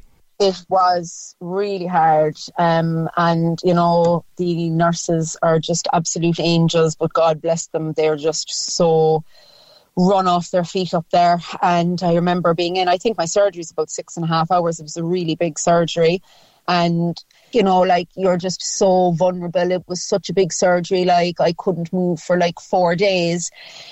And they're just so busy up there, and all the credit to them, and they were amazing, but just absolutely run off their feet. Mm-hmm. So surgery heals, wounds like that, they heal, but afterwards, what's it like? I always say, I work in the area of rehabilitation, and when I always say the physical will heal, but there's the spiritual body, the soul. There is the trauma of any surgery, and I always say we have lots of different bodies. We have the physical vessel of the body, we have the mental body, the emotional body, the spiritual body, and the energetic body, and all of them are impacted, and that's what the medical model, I suppose, doesn't cover. Like, the physical took me a good year to heal, and I had to go through hell during that time to try to get myself back on my feet. But there's the emotional trauma, there's the psychological, and none of that really is addressed, and you're on your own with that. And then because of my age, I only had friends beginning to contemplate perimenopause. And I still had friends getting pregnant, and here was me talking about menopause. So I did feel very isolated. And I do remember when I came out the hospital that there was no sort of menopause support group, or I was like going online saying, I wonder if there are other people my age who had it. And it was like people are amazing, people were great support, but nobody can experience something unless you're in it, and like, my friends were great and my partner was amazing and I was so blessed to have them, but like, there's symptoms going on that you just, and it can really isolate you, and you're trying to explain where you're coming from and people don't understand it. Did you have like all the flushes and the brain fog and all that stuff arriving overnight? Is that what happened? I got the hot flushes within 48 hours. I remember actually the nurse coming into me about 2 days after, and I was like, is this the hot flashes? Like, I'm sweating already. And she was like, yeah, pretty much. So that was my first symptom. But actually, that was probably one that I was able to manage some bit. Like, I had no idea what was to come. I was told, you will go into the menopause. And that was a full stop. And after that, it was all the physical. There was nothing about, like, the brain fog is crippling. Your emotional self now, PJ, like, you lose who you are. And for a while, I lost who I was. Like, it's really hard to describe. It's like your monthly cycle of PMS amplified by 1,000. Like, all the time. A lot of the time, like, until I got the HRT. But like, my hair, I remember the saddest thing was I was brushing my hair and my hair was like falling out in clumps because my estrogen dropped so rapidly. So that was really hard to take. And like, I felt I had like aged overnight. My joints, actually, things that you wouldn't even think. Lot of joint pain, lot of inflammation in the body. The brain fog is like debilitating because you're like, you can't remember where you put things, and you're trying so hard to stay yourself, your professional self at work, yourself as a mother, like all the jobs and all the roles that we are as women, you're trying to hold on to them. And then you've just got these symptoms hammering you. And the HRT will work on a few, but not all, And are they reluctant to give it to you too? There's still this myth out there that it'll give you breast cancer. Yeah, there's this huge debate, and this is where things always get complex and where we need to be careful as women not to be judging each other. I'm taking it, someone else may not take it. I chose to take it with the risk, and the way I looked at it was, okay, at the time, there was a 3% risk of breast cancer, which has now been disputed. They're saying that it's not valid anymore. They've now proven that there is no link to breast cancer. But I knew taking the risk. But the way I looked at it was, okay, I'm suffering here badly. And if the HRT can give me the next couple of years, and I was raising a teenager as well at the time, which in itself, you need 2 hormonal disasters under one roof. Oh, like, can you imagine a hormonal mom, a hormonal teen? Oh, yeah, I'd say the neighbours have You'd stay away from naked flames there, girl, you would like. Oh, yeah, I was saying at times I'm surprised the house didn't spontaneously combust. And you know what? And I felt then, and like women, we do be hard on ourselves, and I felt, I was trying to be the mom I was trying to be myself. It's just so hard to balance. And like, when you're not in the menopause, you manage yourself way better. It's just like this foreign entity or something takes over, and you're like, why can't I do what I always done? Why can't I stay stable here? Why is this happening? And it's like, it's actually daunting, PJ, you know? One, you've been rocking like this for 40 years or however long it's been, and suddenly all of your strengths are now taken away from you, and you're doubting yourself, and you've all these physical symptoms pounding you, then your emotional symptoms, spiritually you haven't even recovered from the surgery. And then for a lot of women, and I bet you this will be the case, there actually is very little people to talk to about it, because there is no support system whatsoever. And I remember going up to the hospital for my checkup, and there was a lady up there, and she said she wasn't doing HRT because of the breast cancer risk. And I said, oh, okay, you know, like each to their own. And I kind of felt she was judging me, that she was doing better because she wasn't taking it. And I was there going, well, look, I'll hold my hand up and say I absolutely needed it. And it was a big help to me almost instantaneously. Like within a week of taking it, I was like, wow, I'm starting to feel better here, you know? Yeah. So for me, and it's always like what I say, like, knowledge is power and support is power. Like, if you can make your own choices for yourself with what knowledge is out there, and if you have the right support system around you. But at that stage, like, it was very difficult beyond the medical model. I know everyone they did the best they could physically, but there was, what about the psychological and emotional support? I felt lonely at times in that. And that's why I think, Jenny, you've taken the bull by the horns here, and like you say, you work in rehabilitation, you're used to dealing with people. You are putting together your own event in the new year for women like you. Yeah, like at the end of the day, we are all going to face this chapter and this shift. And like I always say, we can be either overwrought or overcome something. And or do we want to break down in this menopause or break through? So I'm hoping that we can break through. And like at the end of the day, it's beyond just the medical. Like, we want to help women. It's going to be called The Gathering, and that we're going to shift through this, that you can suffer into the menopause and beyond, or you can shift into it to be the best version of you for yourself. But again, the medical side of it is one component of the menopause. All the other parts where you can't access support, this is what we're putting together for women who are coming into the perimenopause, in the menopause. We're all going to be facing it at some stage. So let's try and go in the best we can, helping each other, supporting each other, and giving advice outside of just the medical model. All aspects of us, your soul, your spirit, all parts of us as women. When is it going to be on? So it's on in the Montanati on the 13th, Saturday the 13th of January. So I was saying it might be a nice thing for like yourself for Women's Little Christmas. And what we're doing is nurturing as well. So yeah, there'll be information, stuff that's available on the ground, again, for people who mightn't have a lot of money to go to like a fancy clinic, who mightn't have access to GPs for 4 or 5 days at a time, you know, just what's available on the ground for you to buy yourself in health stores, helping each other. This worked for me. Like, I had a lot of issues with my bladder. I had 12 kidney infections after my menopause, 12. And I remember just antibiotic after antibiotic. And there's like so much stuff. It was actually an amazing gynae that I saw. She was Portuguese, and she said, I can't understand in Ireland how nobody's talking about this powder that you can buy in a health store to help you. And it was in that moment I was saying, God, like, there's just so much available that we can buy without, I mean, for like 50, 60 quid a month, you can prevent a lot of things that might end up being symptomatic, you know. menoshift@gmail.com is an email address if anybody wants to find out more. Yeah, and we're on Facebook as well. The Meno Shift, The Gathering on Facebook is all the info as well. Jenny, a pleasure talking to you. Thank you. Amazing. Thanks so much, PJ. See you.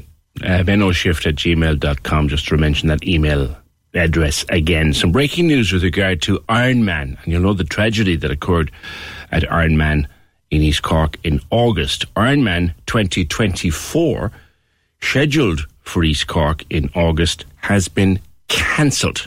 More on that as we get it. Join the conversation.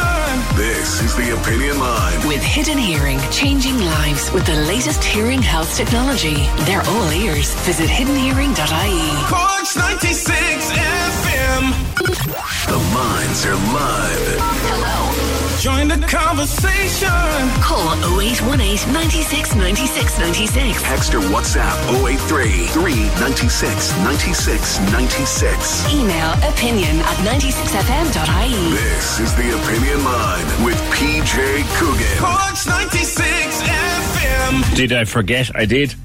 I forgot to give you the password for today on the 10K toy giveaway, which we will be doing sometime this hour. I guarantee you we'll do the 10K toy giveaway at some stage this hour. We had a winner yesterday from the show.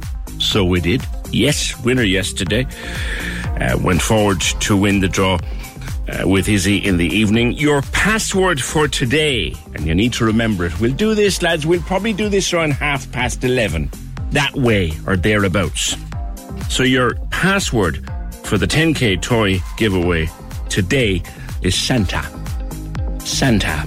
All right. There's actually a discussion we must have between now and Christmas. Is it Santa or Santee? Which is it, if you're really from Cork, eh? 0818 96 96 96, the number, the text to WhatsApp 083 396 96 96, and your email is opinion@96fm.ie. Speaking of Christmas, there are some fundraisers happening over the next couple of weeks. I'm very happy to promote them as best we can for Aisling McAvoy and all her neighbours down in Copper Valley View. And they were devastated by the floods after Storm Babette. And Glanmire Therapy Clinic is holding its annual Christmas walk Sunday, December 3rd. It leaves the clinic at 1, and all proceeds from that walk are in aid of the Copper Valley View Flood Support Fund. Remember what they're trying to do. They're trying to get the money together to put up some kind of a barrier to prevent the water from getting into their park in future. Because, and you'll have heard Aisling talking to me on the show only a week or two ago, yes, there is a flood relief scheme coming for that part of Glanmire, but only when the fish are happy. Only after they've given the fish time to do what fish need to do in the river. You know what? I mean, how Irish is that? 0818 96 96 96. Things I will come back to this hour. I'll come back to those list of rules from the GAA. I will come back to what Rebecca was saying. Rebecca was on about the Dublin riots and how she's part of FUSS. This is a campaign for better services for children with special needs, and she was telling me how some of the campaigners in Dublin have been afraid to go out now and do their thing around Leinster House for fear of being intimidated by these characters.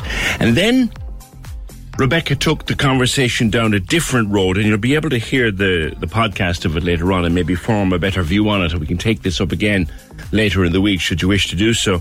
But she was saying, let us sit back also and think for a minute why the people who did what they did last Thursday night actually did it. Not the ones who arranged it, not the thugs who actually arranged it and went on social media and got gangs into the city centre.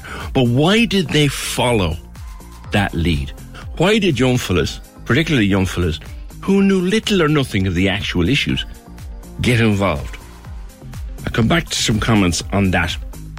Rebecca was saying we need to understand why they do that. What's going on that makes them do that? Come back to that before we're finished today, but I have in front of me a printout. Hold on. Sorry. Printout of yet another scam. Yet another scam. This time involving Vodafone. And I hope you weren't caught, Annette. Good morning. Good morning, PJ. No, I wasn't caught at all. Not at all. I knew straight away by looking at it was a scam. But, it's unending. I sent on screenshots there now to Ferg this morning, and I got two. As soon as you started this morning show, I got two. One from presumably An Post and the other one from another Vodafone one. Both obviously dodgy. I checked them straight away. They were both dodgy. And one of them was saying, my contract with Vodafone is going to be cancelled because I didn't agree to the new terms and conditions. Yeah. So I'm not in contract with Vodafone. So I was like, right, that's a scam anyway. I'm pay as you go with Vodafone. Mm-hmm. And I had gotten a text from them last night, and they come up as just Vodafone.ie. That's it. Nothing else. Mm. The text this morning was Vodafone-billspayable.com. Yeah. So big, long. That's a red flag with a Jolly Roger on top of it, that is. Absolutely. Absolutely. And then the other one I got this morning was on post saying that my package has arrived, but there's customs to be paid in it. And I was like, right. Okay, now, like everybody else this time of the year, PJ, I have packages coming from everywhere, yes, right? Yes. So I was like, right, okay, I know I have a package coming from England. So I said, it's absolutely feasible that there could be customs due in it, So I was like, right, so instead of clicking the link, and this is the thing for everybody else as well, do not click on the link in the text message they send you. Go directly to the On Post website and check from there. Because when I put in the tracking number, it came back as not valid. Yeah, we were talking, I think it was Audrey we talked to a few months ago or a few weeks ago on it, who got that kind of customs message, and she, even though she went to the website, her Revolut was hoovered. Yes. Yeah. Yes. See, this is the thing. Now, out of pure curiosity and knowing that I don't have Revolut or anything like that, I then clicked on the link. After I checked, I knew it was spam, or I knew it was a fraud. I clicked on the link just to see what would happen. And it brought me up and said, enter your bank details here now for €3. That was all I wanted. But I thought to myself, sure, I knew, but I just wanted to click it. And I'll tell you, it was very sophisticated, PJ, because it was very, very good. It looked like I was in the genuine On Post website. Yeah. So, I mean, it just shows they're gone so sophisticated now and so easy for people to get caught. So easy. And that's the scary thing, because, you click on the link and you say, all right, I have a package coming from such and such, time of the year. And you click on the link and you pay, right, that's €3. Right, that's done now. That'll arrive tomorrow and I can put it away. But before you know it, your Revolut or whatever else you have attached to your account or to your phone is as you said, hoovered. Yeah. And it's done in the blink of an eye. I'm looking at your particular one here, and the Voda -billspayable.com. Yes. That's a complete nonsense one. But one red flag drawn to my mind recently, or drawn to my attention recently, just something we were doing here, a little bit of in-house training on to spot this stuff, is where you think there should be a dot. If there isn't a dot, ditch it. Yeah, that's very good advice, actually. A lot of these guys, you see, it'll look like it. Where there should be a dot, if it's a dash, ditch it, because you won't spot it. No.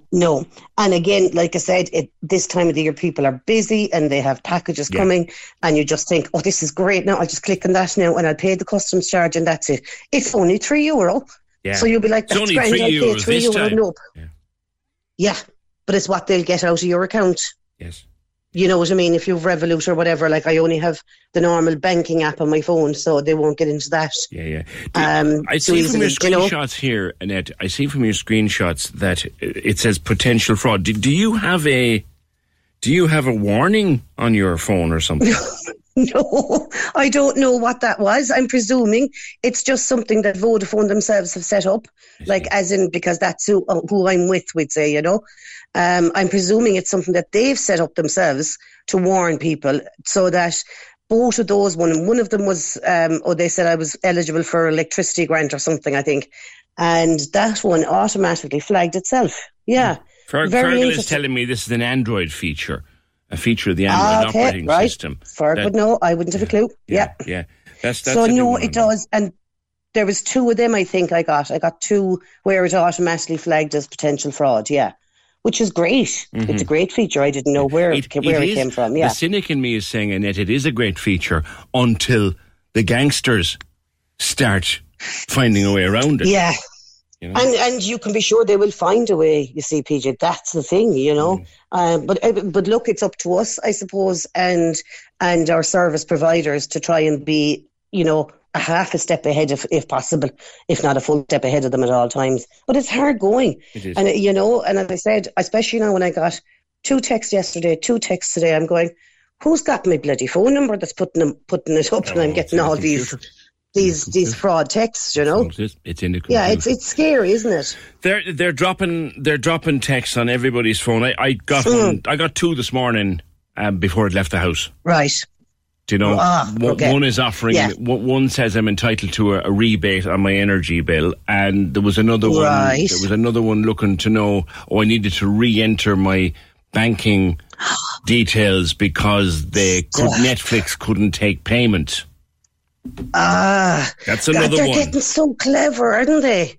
That's another one. And I mean, then the other one I saw 2 people actually on my Facebook list now. Both of them, neither of them have children. And both of them got the text saying, "Hi, Mom, I'm after running out of credit or whatever. Can you ring me on this number?" Yeah.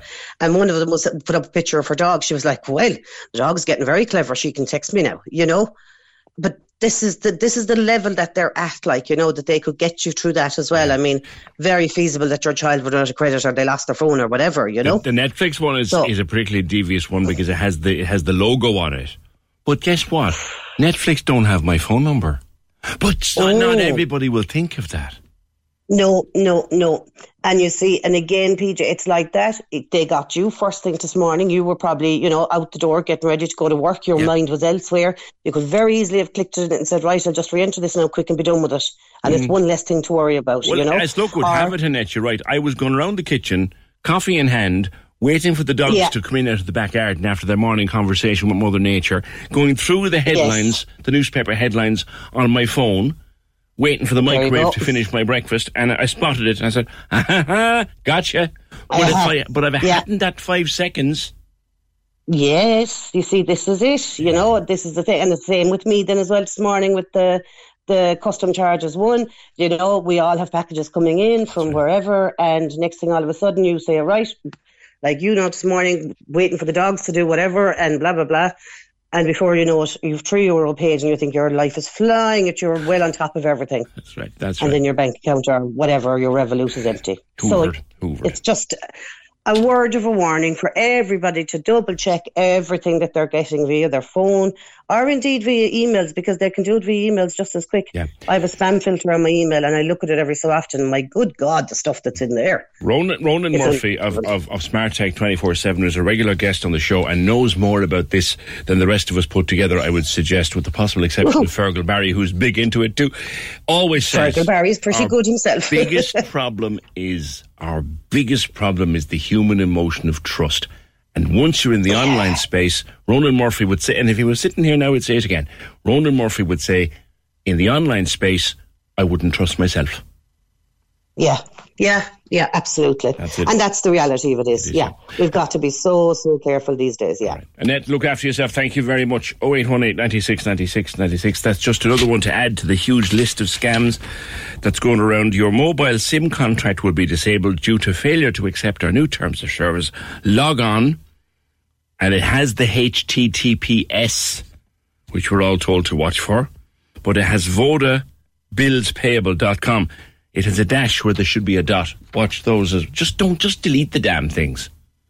0818 96 96 96. Bit of a reaction to what Rebecca was saying about the riots in Dublin. And remember I said to you, she, having given me her own views on the fear of being in the street and of colleagues and friends of hers who've been intimidated outside Leinster House, she then suggested we go down another road for a minute at least, and think, what is it that is driving youngsters in tracksuits and masks out into the street to break in the window of Arnott's, to set fire to buses, to terrify guards and Lewis drivers, to isolate a guard on O'Connell Bridge and,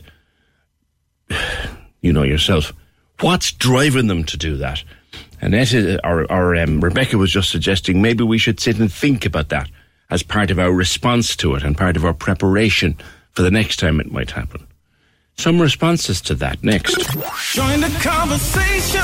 This is the Opinion Line. With Hidden Hearing, focused solely on your hearing health for over 35 years. They're all ears. Visit hiddenhearing.ie. Cork's 96 FM. Listen to Cork's 96 FM on your smart speaker. Press play and step to the beat. Simply say, play. Cork's 96 FM. We're with Foot Solutions on Grand Parade all this week with €200 gift cards to be won every day so that you can give the perfect gift, the gift of happy, healthy feet this Christmas with a Foot Solutions gift card. All the details of what they do and how they do it at footsolutions.ie. We have songs about shoes. Aren't there always songs about shoes? Well, all we've got is a word left out. All right, the word left out of this. So you tell me what the word left out is. Hey, I put some new shoes on and suddenly everything's... Tell me what the word left out is, eh? Hey, I put some new shoes on and suddenly everything's... Paolo Nutini, new shoes. Word left out. The word and your name, please, to 083 396 96 96 to win today's €200 voucher for Foot Solutions on the Grand Parade. Now, come back to what Rebecca was saying. She quoted also an old. I think it's African in origin. I'm not 100% certain. The children rejected by the village will burn it down to feel the warmth of the fire. And Rebecca's suggestion was that we think, now that it's all calmed down again, or close to it anyway, we think why these youngsters did what they did in Dublin last Thursday night. There's another saying that's important too, and that is to understand is not to condone, or to explain is not to excuse. So perhaps there's an explanation for the thinking behind what happened last Thursday night. Robert says, sorry, PJ, Rebecca needs to come back to this planet. These guys are just scumbags. Don't give them the time, the support, or any empathy. Lock them up. They're no good to society, destroying our country and attacking innocent people. People that look after us. People like Garda, fire crew, ambulance service. No forgiveness, nothing, says Robert. Ray says, PJ, it wasn't that long ago the guards gave some far-right fascists an escort into the city library. Perhaps their eyes are open now. When they identify the thugs that did it, cut their dole and their benefits for 6 months. Think twice then before they kick off again. And Justin says the guards just need to go out and knock some heads. It's unbelievable. They're only now talking about use of force. If you attack a Garda, you get hunted down. Well, Justin, I would be a believer in that. For example, the guard that was isolated on O'Connell Bridge the other night, the thugs who did that, for me anyway, for me, and look, son of a guard, it should be a year, mandatory. No argument, just get in there, into the joy for a year. That would be what I would do. We were talking earlier on this morning with Vanessa, a dub who doesn't put a tooth in it, lived 10 years in Cork and is now in Glasgow because she was terrified when she went back to live in Dublin. Now, Antoinette, you're living in Mallow for as long, or Cove rather, for as long as we can remember, and many, many years indeed you're living in Cove. But originally, if I'm right, Antoinette, Coolock, is that right? Yeah. And like, put it this way, if you see a dog going through Coolock with his tail, he's still visiting. Exactly.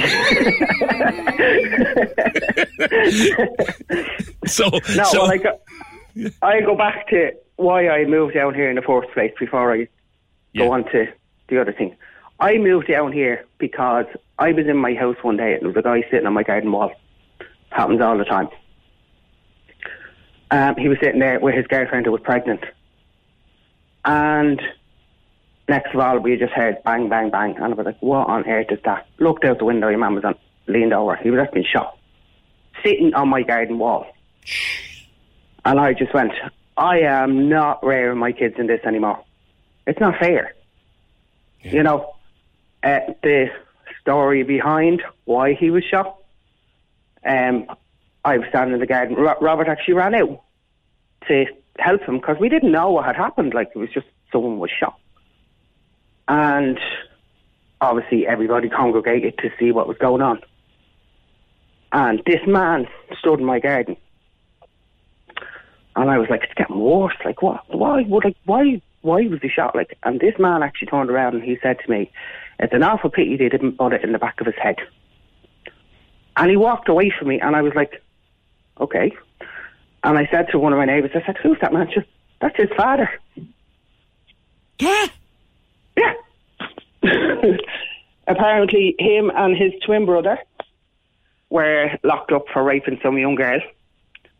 And this guy, who was his brother held him down. He actually raped the girl. But he got out of prison after 3 months. So things were taken into their own hands. Right. But his father stood in my garden and said, it's an awful pity they didn't put it in the back of his head. You said you're getting out of here. 3 months later, I was in Cork because I said, no way was I raising my kids. How long ago was that? That was 18 years ago on the 17th of September. Okay. So, looking at your native city last Thursday night, Antoinette, what did you think? It was, I was sitting watching videos like everybody else did. And I was just like, no. You know what I mean? This kicked it off because a person who was not from here stabbed 3 little children and the carer. And then it kicked off and there was riots and buses smashed and the whole lot. But when you look at the other, flip that, and you look at it, the amount of crimes committed by Irish people and nothing is done about it. Yeah. Like I sat, because I was talking to Fergal, and I just flicked through this morning through one of the newspapers. Right? Guy with a knife in shop tried to attack, like went in with a knife to get money, right? Yeah. County Antrim man threatens to slit a nurse's throat in a psychiatric hospital.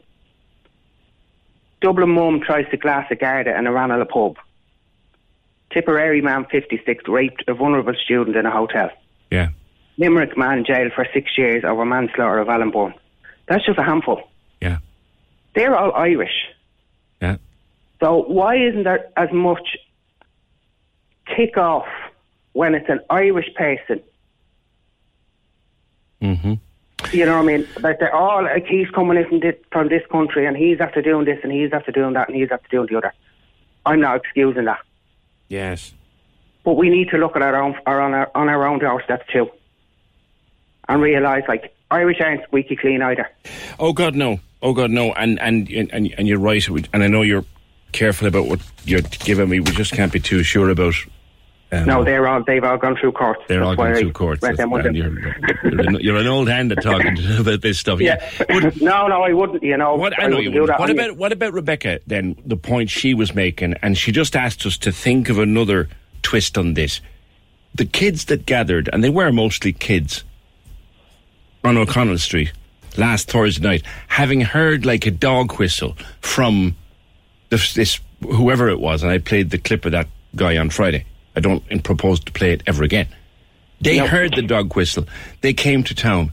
They drove in the window of Arnott's. They cleaned out Foot Locker and Asics. Rebecca suggests we need to think, even for a minute, of why they did that. What is disaffected among them? Have you time for that argument?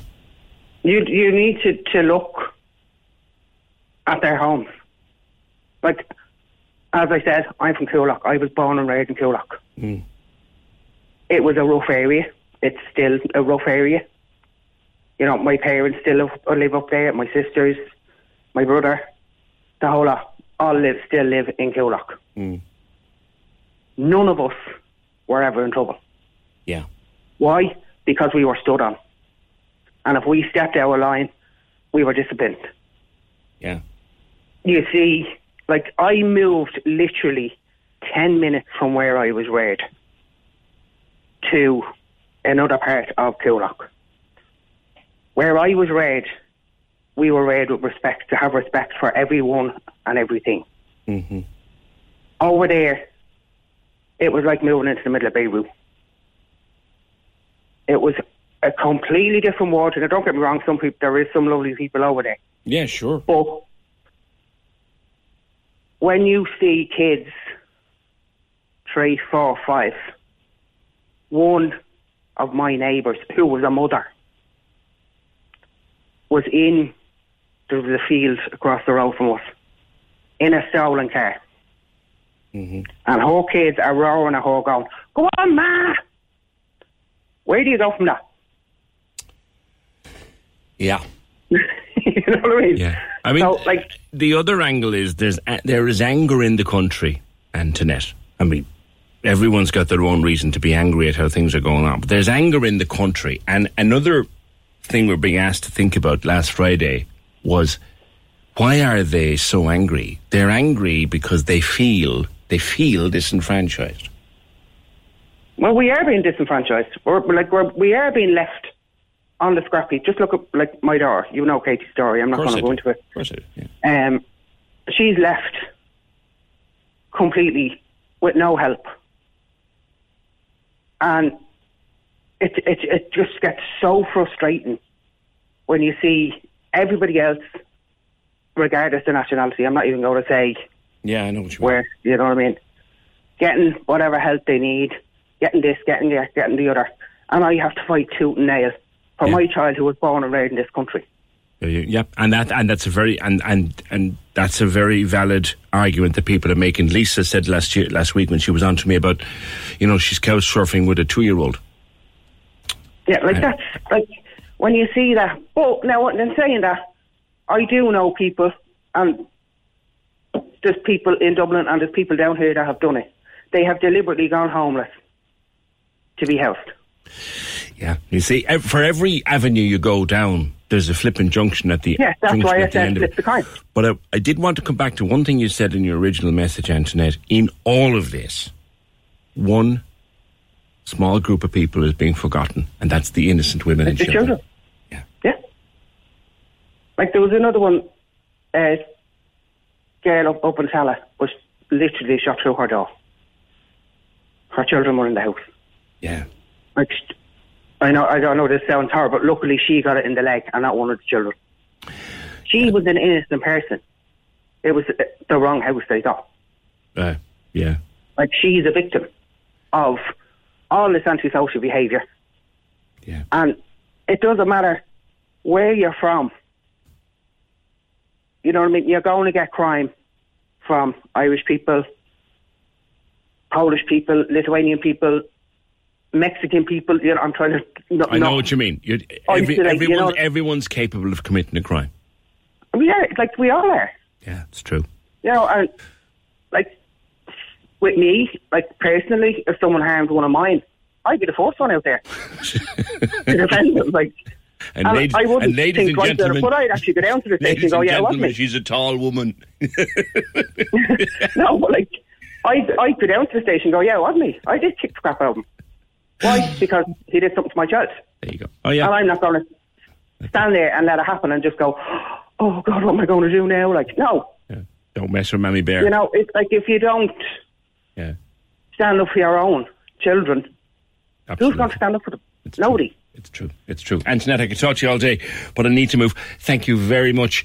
Lots of different... It's amazing a few days after you get perspectives, different kind of perspectives, different kind of thoughts and theories on what happened in Dublin last Thursday night, and we're open to them all. Also getting a few different contributions on the GAA rules that I mentioned earlier on. If I don't get back to them today, I'll get back to them tomorrow. All right, I did tell you what it was. I did tell you the password. If you want to play Cork 96 FM's 10k toy giveaway, text me the password and your name now to 083 396 96 96. Text or WhatsApp now. Oh, look, it's a Christmas song. First one of the year on the opinion line on Cork's 96 FM. One of the best. Cork's 96 FM's 10k toy giveaway. With your local credit union, helping you have a wonderful Christmas. Merry Christmas. Now, we had a winner out of this show yesterday. So let's see, can we do it again? We have loads of €500 toy shopping sprees to give away over the next couple of weeks. You text us in, you give us the password, and then we call somebody back. Claire is in Dunmanway. Hey, Claire. Hello, PJ. How are you? How are you? First and foremost, give me... small bit excited. Good. Give me the password. Santa. Yes, indeedy. Woohoo! The password is Santa. Now, Claire, you have got a very specific reason for wanting to get this 500 quid because you have a special little girl with a birthday just after Christmas.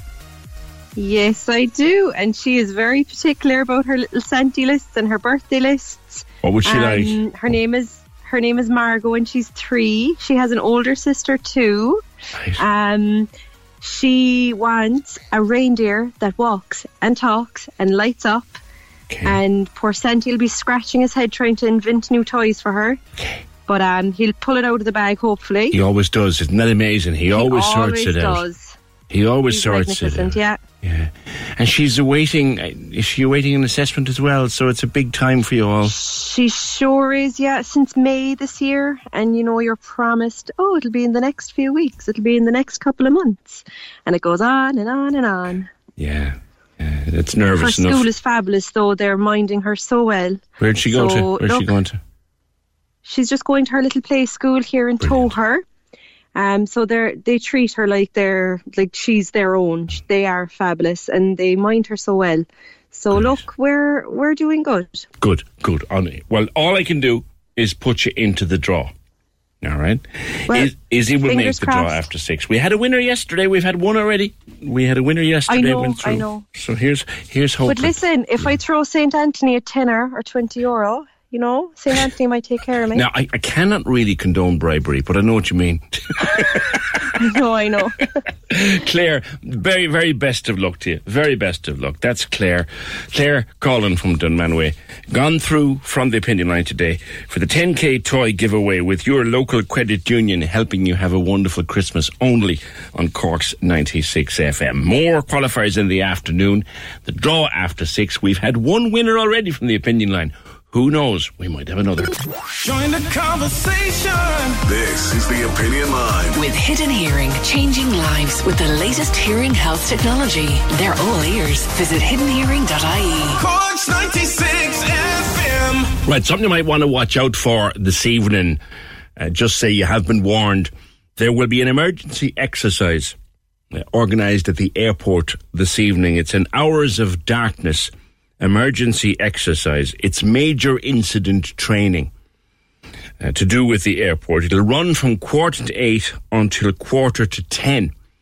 There will be no impact to the flight schedule, no exercises in the terminal buildings themselves, but there will be some emergency service vehicles operating in and around the airport as part of the exercise. It's a coming together of the airport, obviously, the Irish Aviation Authority, and Garda Síochána, Cork City Fire Brigade, the National Ambulance Service, and the Health Service Executive. It is major incident training, specifically designed to take place in the hours of darkness. Tonight, at Cork Airport, between 7:45 or 7:45 and 10:15.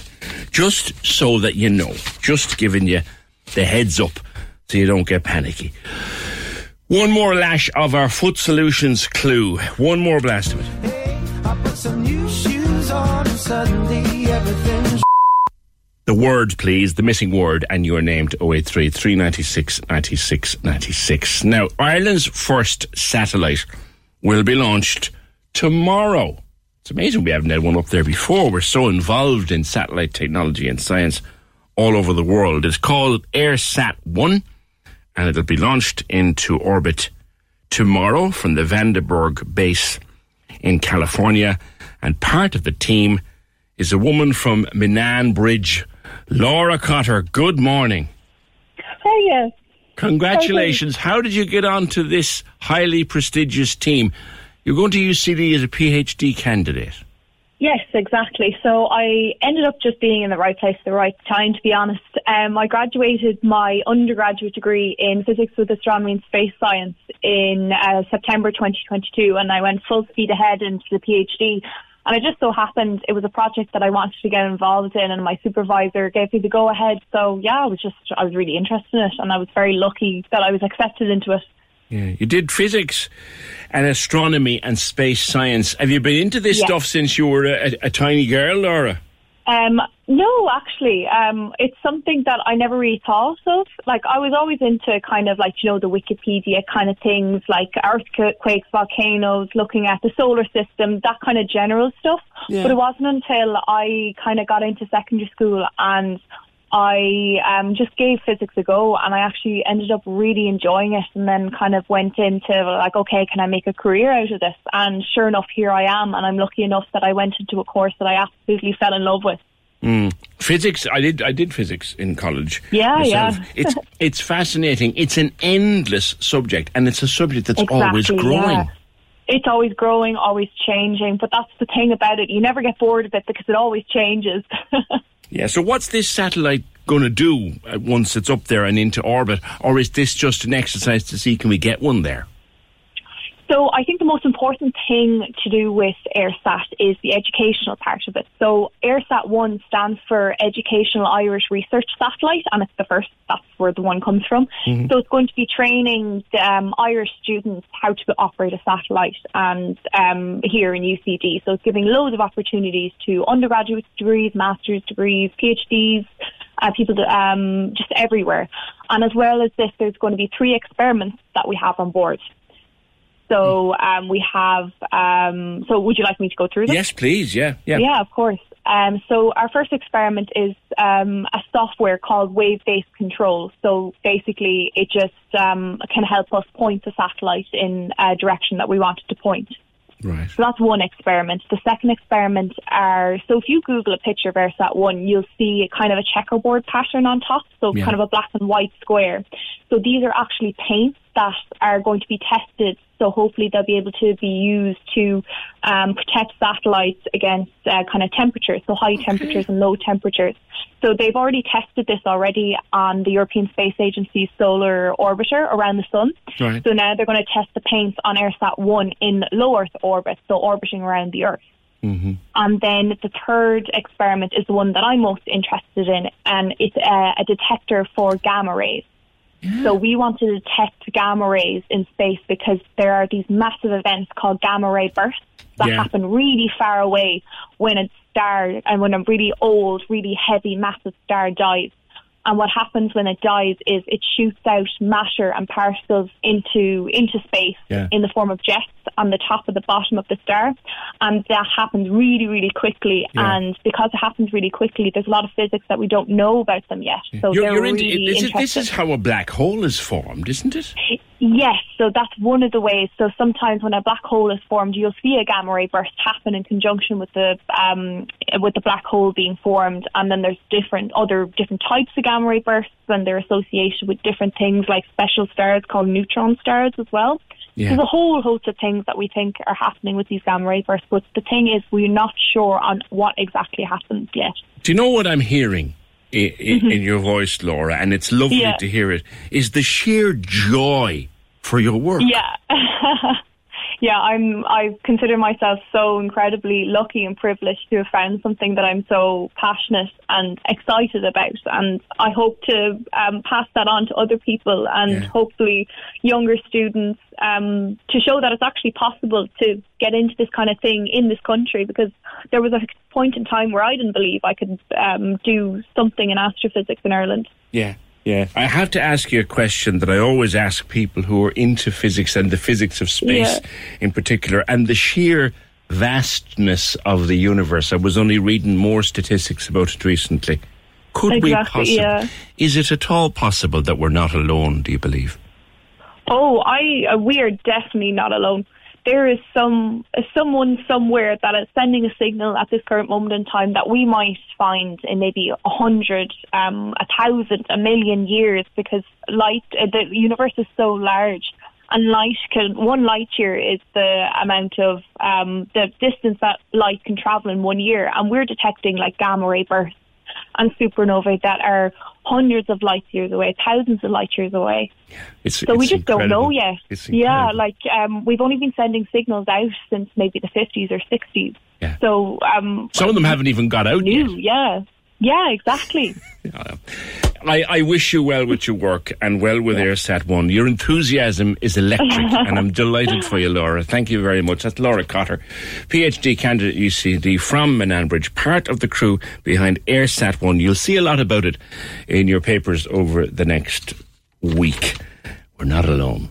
We're not alone. 0818 96 96 96. All right, let's see, can we do this one? Our friend's back with us from Foot Solutions on the Grand Parade with €200 vouchers. Hey, I put some new shoes on and suddenly everything's... John. Hello, PJ. Would you care to fill in the blank for me? I think it's right. Let's see. Hey, I put some new shoes on and suddenly everything's right. Yeah, right. John, is it? That's Colin, is it? Coolahan, living in Ballincollig. Well, you have a €200 voucher for Foot Solutions on the Grand Parade, the gift of happy, healthy feet this Christmas.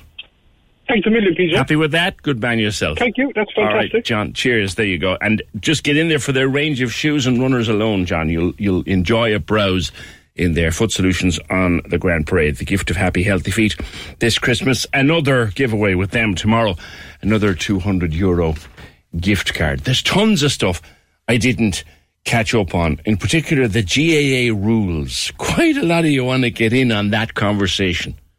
So we shall definitely start it again tomorrow. Programme edited by Emer O'Hay, produced and researched by Fergal Barry. All of your podcasts will be up ASAP, and we will chat tomorrow just after 9. Join the conversation. This is The Opinion Line. With Hidden Hearing, focused solely on your hearing health for over 35 years. They're all ears. Visit hiddenhearing.ie. Corks 96 FM. Hi, this is Craig Robinson from Ways to Win, and support for this podcast comes from Invesco QQQ, the official ETF of the NCAA. Invesco QQQ is proud to sponsor this episode, and even prouder to provide access to innovation for the last 25 years. Basketball has had innovations over the years, too. We're seeing the game played in new ways every day. Learn more at Invesco.com/QQQ. Let's rethink possibility. Invesco Distributors, Inc.